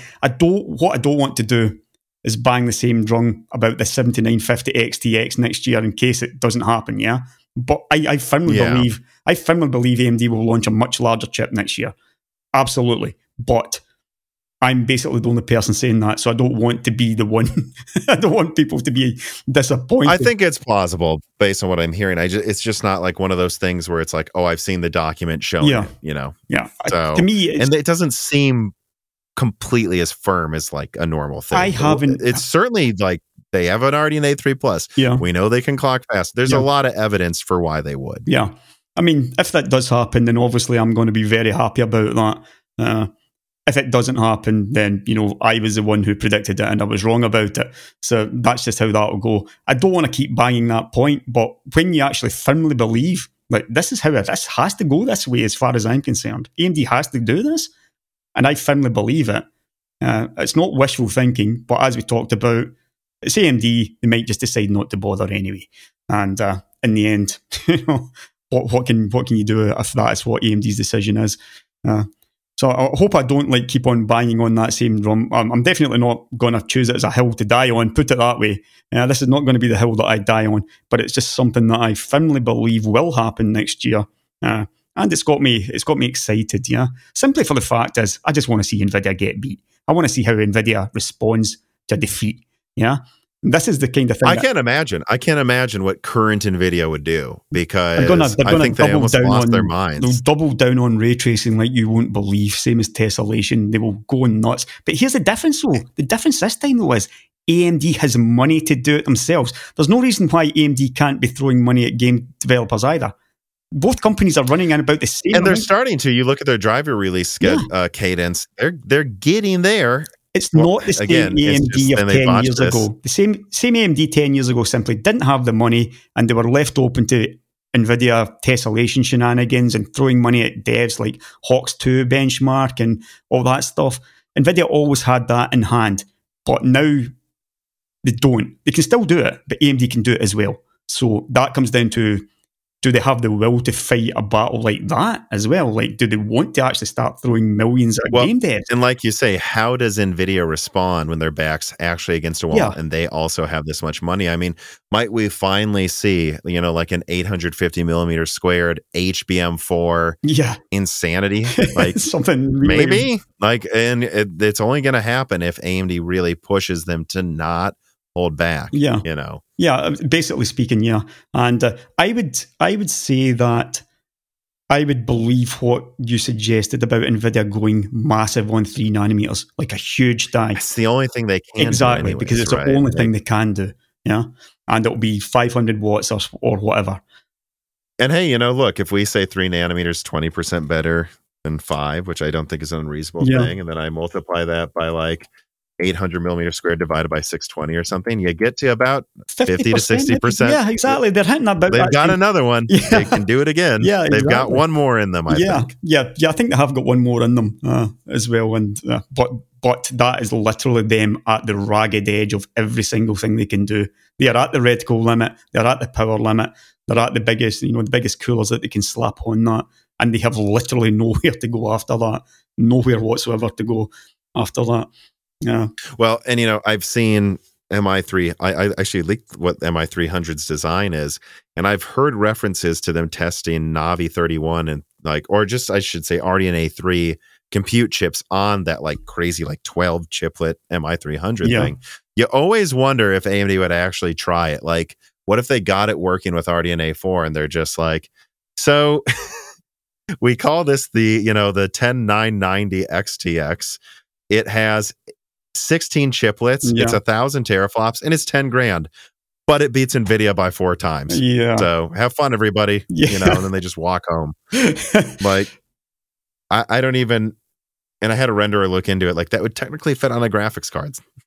So it would just be this big 3D stacked. Realistically, you would look at twice the performance as the top they can meet, which is basically what they've done to Intel with chiplets. Yeah, they're twice as fast, basically. Right. Yeah, I would expect if they did do a proper GCD chiplet.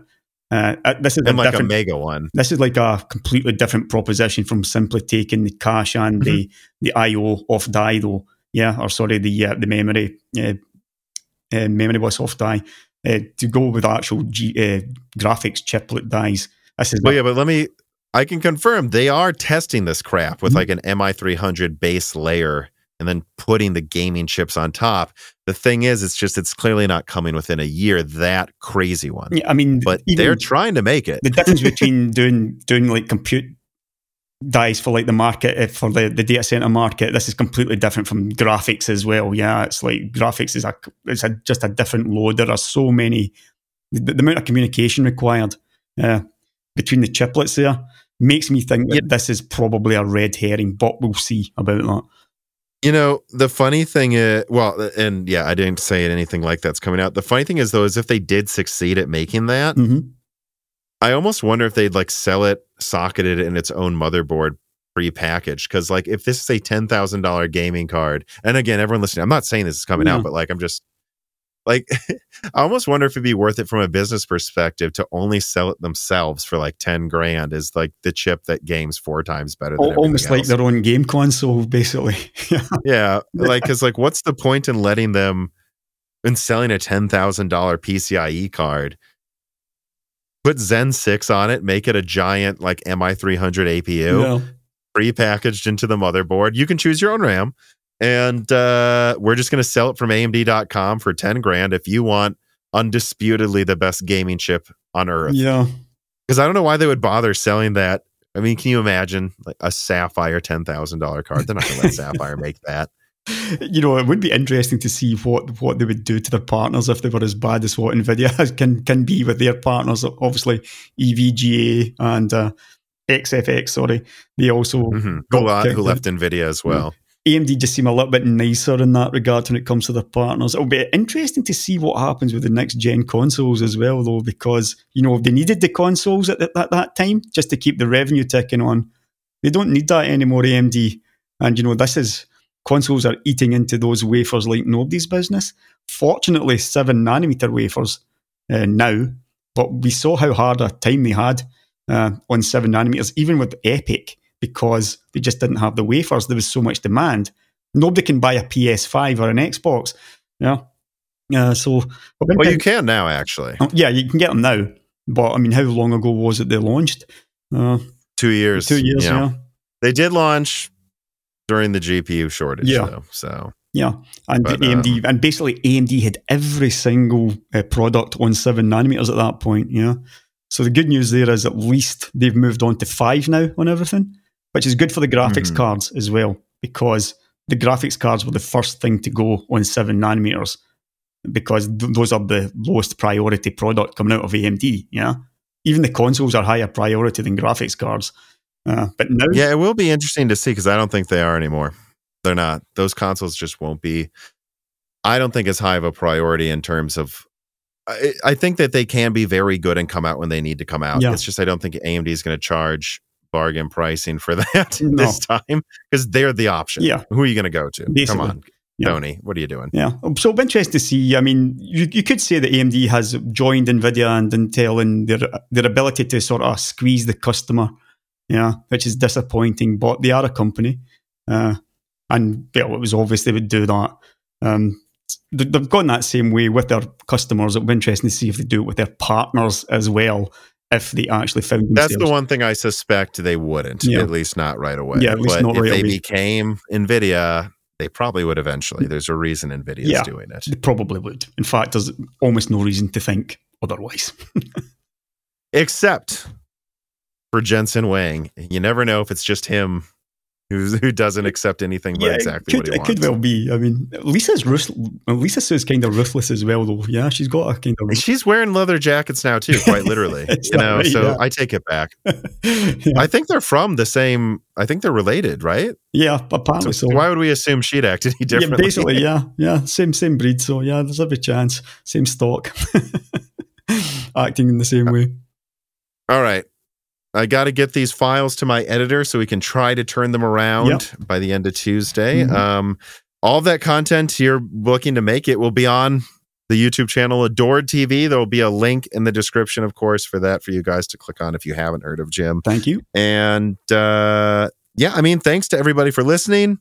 Subscribe to Broken Silicon on your podcast app of choice. Tell your friends about us. Play it on loop 100 times on 10 different devices. Give us a review on Apple Podcasts. Support us on Patreon. All of the things are there. Links in the description to sponsors. Just thanks for listening again, everybody. And have a good holiday season, Jim. Thanks for coming on again. Yeah, you as well, and all your viewers as well. Yeah, thanks for having me on the show. And I'll catch you later, guys.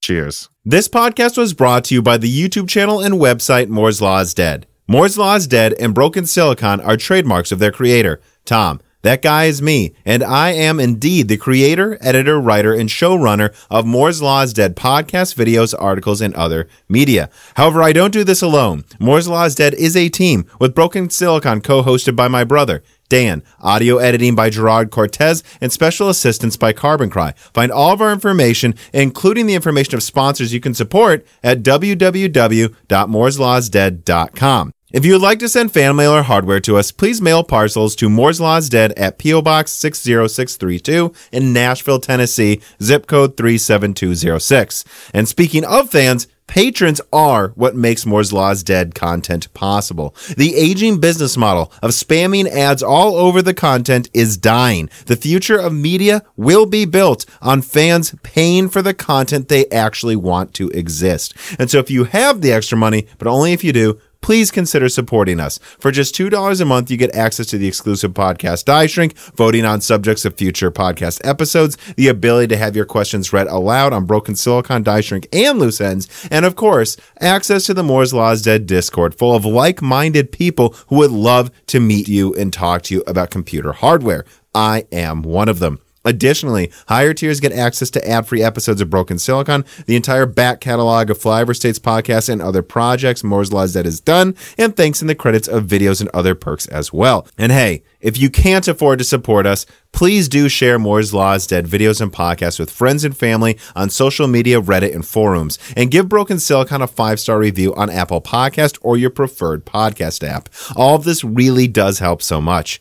And if you'd like to advertise on the podcast, hire Tom for consulting, or are a person of interest who would like to be a guest, please reach out to the email address mlhbdead@gmail.com. But as I said, this podcast would not be possible without its patrons supporting it, and so now it is time to give a personal thanks to the greatest of the fans. The following supporters are at the 10 gigahertz or higher producer levels: Brad Medlin, Drita Full, AV, Anthony Greffa, Greg Patecki, Muhammad Akwari, Brett Jones, Aaron Close, J. Little Germany, Jan Rauner, Daniel Hyde, Treadbird, Ryan Riggleman, Dr. Foreman, Sam Miller, Deke, Thomas Rupp, The Mechanical Philosopher, Terrence Harrod, SNES Chalmers, Tom Bailey, Greg T. Wanchik, Andrew S., Frank Zielinski, Daniel D., MJB1, Eric Jackson, Justice Brennan, Sammy Good, Valka Malev, The Boss Haas, Nicholas Buckner, Spectrum G. Spantum, Lord Starstream, Jonathan, General Trips, Blake, Franco Frederic, Matthew Lazier, Jensen Wang, Nathan Moses, Zeries, Gregory Ecker, Dominique Koch, Jake Dude 23, Jake Martin, Cameron, Christian Lavoie, HardForroom.com, Original Ross, Licky, Lance Passler, David Cowden, Ricky Tan,